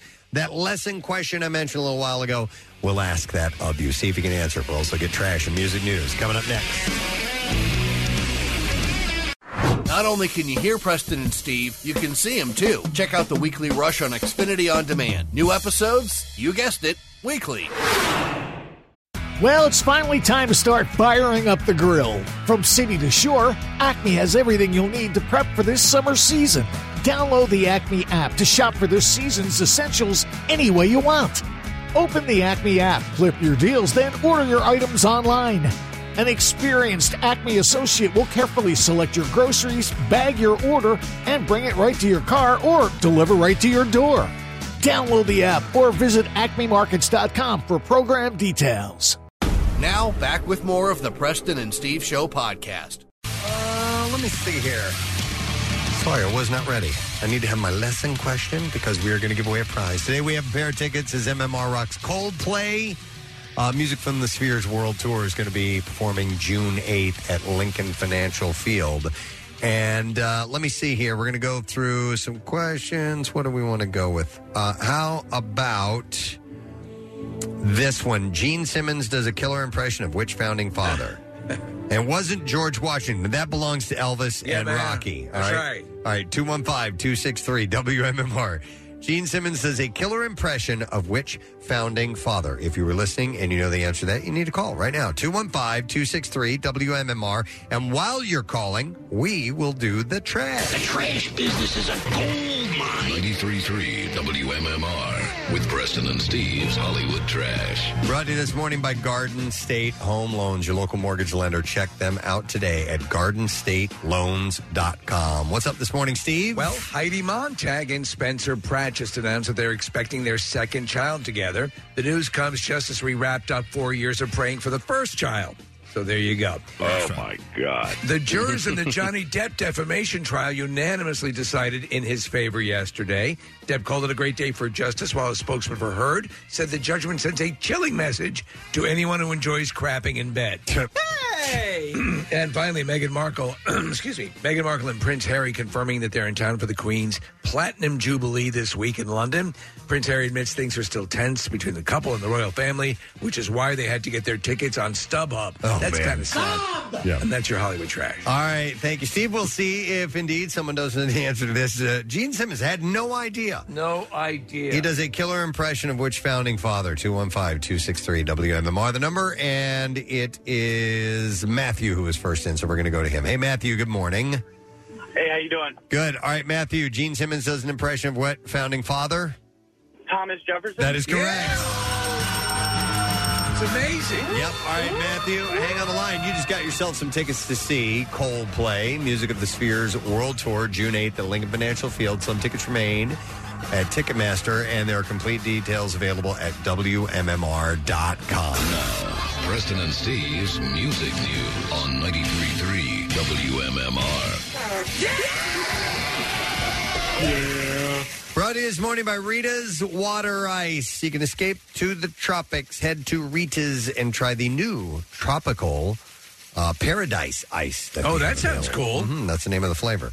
All right, just two stories to pass along. So I mentioned this yesterday. This is a follow-up. Wolfgang Van Halen took to Twitter to trash this weekend's Reels Channel autopsy episode focusing on Eddie Van Halen's death. Autopsy, The Last Hours of Eddie Van Halen, will premiere on Sunday, June 5th at 8 p.m. Van Halen died October 6, 2020 at the age of 65. He had battled throat cancer, of course. And Wolfgang linked to an article reporting on the show and tweeted, F Reels channel, F everyone that works on this show, and F you if you watch it. Effing disgusting trying to glamorize someone's death from cancer. Pathetic and heartless. So he doesn't seem to like it. I think he's coming out against it. Right. It did seem a bit strange hearing that. Well, absolutely. There's, it's barely. Are they trying to create a conspiracy or? I don't know. That's usually not the way they do these things. The way that the description was worded said something along the lines of, in so many words, did he have to die at the age he did? Right. Meaning he could have taken better care of himself. Isn't that true of pretty much about all everybody? of us? Yeah. I don't think it's worth doing. But being the caretaker of his father's legacy is something that Wolfgang Van Halen takes extremely seriously. President Kennedy didn't need to die if he just didn't travel to Dallas. Not too long ago, he said that fans shouldn't bank on seeing any Eddie Van Halen tribute projects emerging from the vast tape archive that he left behind. So he said it's not going to happen for a long time, even without the intention of release. I want to, at the very least, archive it properly and digitize it so everything is safe for years to come. Right. Because it's going to be an incredibly difficult process and a very long process to properly just get the material off the old tapes, and I want to do it right. So, and he's very, he and his dad were really close. So he takes all that stuff very, very personal, and so he should. And then finally, the only other story I have, Nikki Sixx took to social media explaining why the band will not be allowing fans backstage on the upcoming stadium tour for meet and greets with Motley Crue. He tweeted to fans, "It's been exhausting trying to explain to people why we can't have guests backstage. Our fans have waited almost 3 years for this tour. If one of us got COVID and had to cancel the show, can you imagine the disappointment? So we're not here to take effing selfies. This is for the fans," he said. And I totally get it, man. I mean, the people are getting sick like crazy. It's not quite a death sentence as it was a couple of years ago, but still, you can get really, really sick and get other people sick, and so they're not going to do it. Yeah, so you know what you could do, and I mean, you could set up like a monitor or something, and people could come and take a picture. I don't know if that's worth set anything. up a monitor. Yeah, The stadium tour features the Crue, co-headliners Def Leppard, along with Poison, Joan Jett and the Blackhearts, and that kicks off on June 16th, by the way. That will be at Atlanta's SunTrust Park, and of course, is part of our Word of the Week prize this week, that we're giving away for the show June 25th, which will be here in Philadelphia. I think that includes a VIP meet and greet. Oh, it does. We're lucky because we got that. Make sure you sneeze on it when you get there. All right, that's all I have in music news. A short one today. We're going to take a break. We're going to come back in a second. Get ready to wrap up the program. Letter of the day for the Word of the Week prize that I just mentioned. So we'll be back in a sec. Hang in there. Love Preston and Steve and WMMR? Check out WMMR.com for more of everything that rocks. Want to see something funny? Or maybe really messed up? Well, watch The Daily Rush at PrestonandSteve.com. It's a sight to behold. Or something like that. From 93.3 WMMR. Now, back with more of the Preston and Steve Show podcast. Behind Your Walls. 93.3 WMMR, and that is Offspring bringing us that music. We were just talking about Dexter. Wait. Elvis. No. Yeah. George Washington. Dexter Holland, right? Oh, yeah. Holland. Yeah. I'm like, wait, don't do I was thinking of the serial killer show, and I'm like, wait a minute, that's not right. Giving the commencement speech at USC. Right, he had a very funny observation about a song title, right? Oh, Song lyric. Keep them separated. Yeah. That he did it while he was doing science experiments. He was trying to keep these liquids separated, and the phrase was, you got to keep them separated, and like inspired him to go, come out and play right after that. So you never know where those moments of inspiration come from. All right, 10:34 on this Thursday morning. We are wrapping up our program for the day, and I would like to thank Mr. Larry Kaplan for being on today. The annual CF Charities Supercar Show is Saturday at the Wells Fargo Center. It is this Saturday, 10 a.m. to 1 p.m. You can go to cfcharities.org to get tickets. It's only $5 online. And by the way, but by Supercar Show, I mean like supercars, like badass, the ultimate high horsepower, just monster vehicles are going to be there. This isn't the car your neighbor works on in the driveway. This is like heavy duty stuff. And Larry just set the record for driving the fastest car in the world. Yeah. At he got up to 295 miles an hour. On City Line Avenue. No, it wasn't on City Line Avenue. It was at the Kennedy Space Center. And it was essentially a production vehicle. Yes. I forgot which one it was, but unreal. So he's the real deal. And cars like that are going to be. It's the SSC Tatara is the name of that vehicle. Can you imagine how much that goes for? So he's going to have stuff like that, over 500 vehicles. So really cool event, really cool charity, and nice to talk to him this morning. We need to do the letter of the day. I've been told what the letter will be. Oh. So very rare occasion, get to give you the letter of the day. That is fantastic. So here we go. Preston and Steve on 93.3 WMMR. Now, the Daily Letter. All right, the Preston and Steve Show is brought to you today by the letter V. Almost messed it up. V as in vestibule. All right, so we now have 3 letters. It's only a 4-letter word this week. We get the last one tomorrow, and we give away a summer concert triple play at Citizens Bank Park. A pair of tickets to each of these shows. So you have Motley Crue, Def Leppard, Poison, Joan Jett, June 25th, Dead & Company on July 10th, and Red Hot Chili Peppers on September 3rd. Tickets are on sale now for each via Ticketmaster, and you can go to WMMR.com and get the complete details there. Other than that, yeah, that's it. I'm just going to thank our sponsors. That's all you need to do. Scoot along. So, Preston and Steve Show brought to you today by Acme Markets, Fresh Foods, Local Flavors. Also brought to you by Dunkin', the official coffee of the Preston and Steve Show. And by Polar Seltzer, no sugar, calories, or funny business. Refreshingly natural Polar Seltzer. On tomorrow's program, it will be Friday, so obviously we give away our Word of the Week prize, and we'll do all our Friday-related things. It's a 4-day week. On a Friday. Yeah. Which is a wonderful thing. Yep, that's it. We are done, so rage on, and have a great day, and we'll see you tomorrow, friend. Bye-bye. Preston and Steve on 93.3 WMMR. Bing, bing, there. Doo-doo, be-do, doo-da,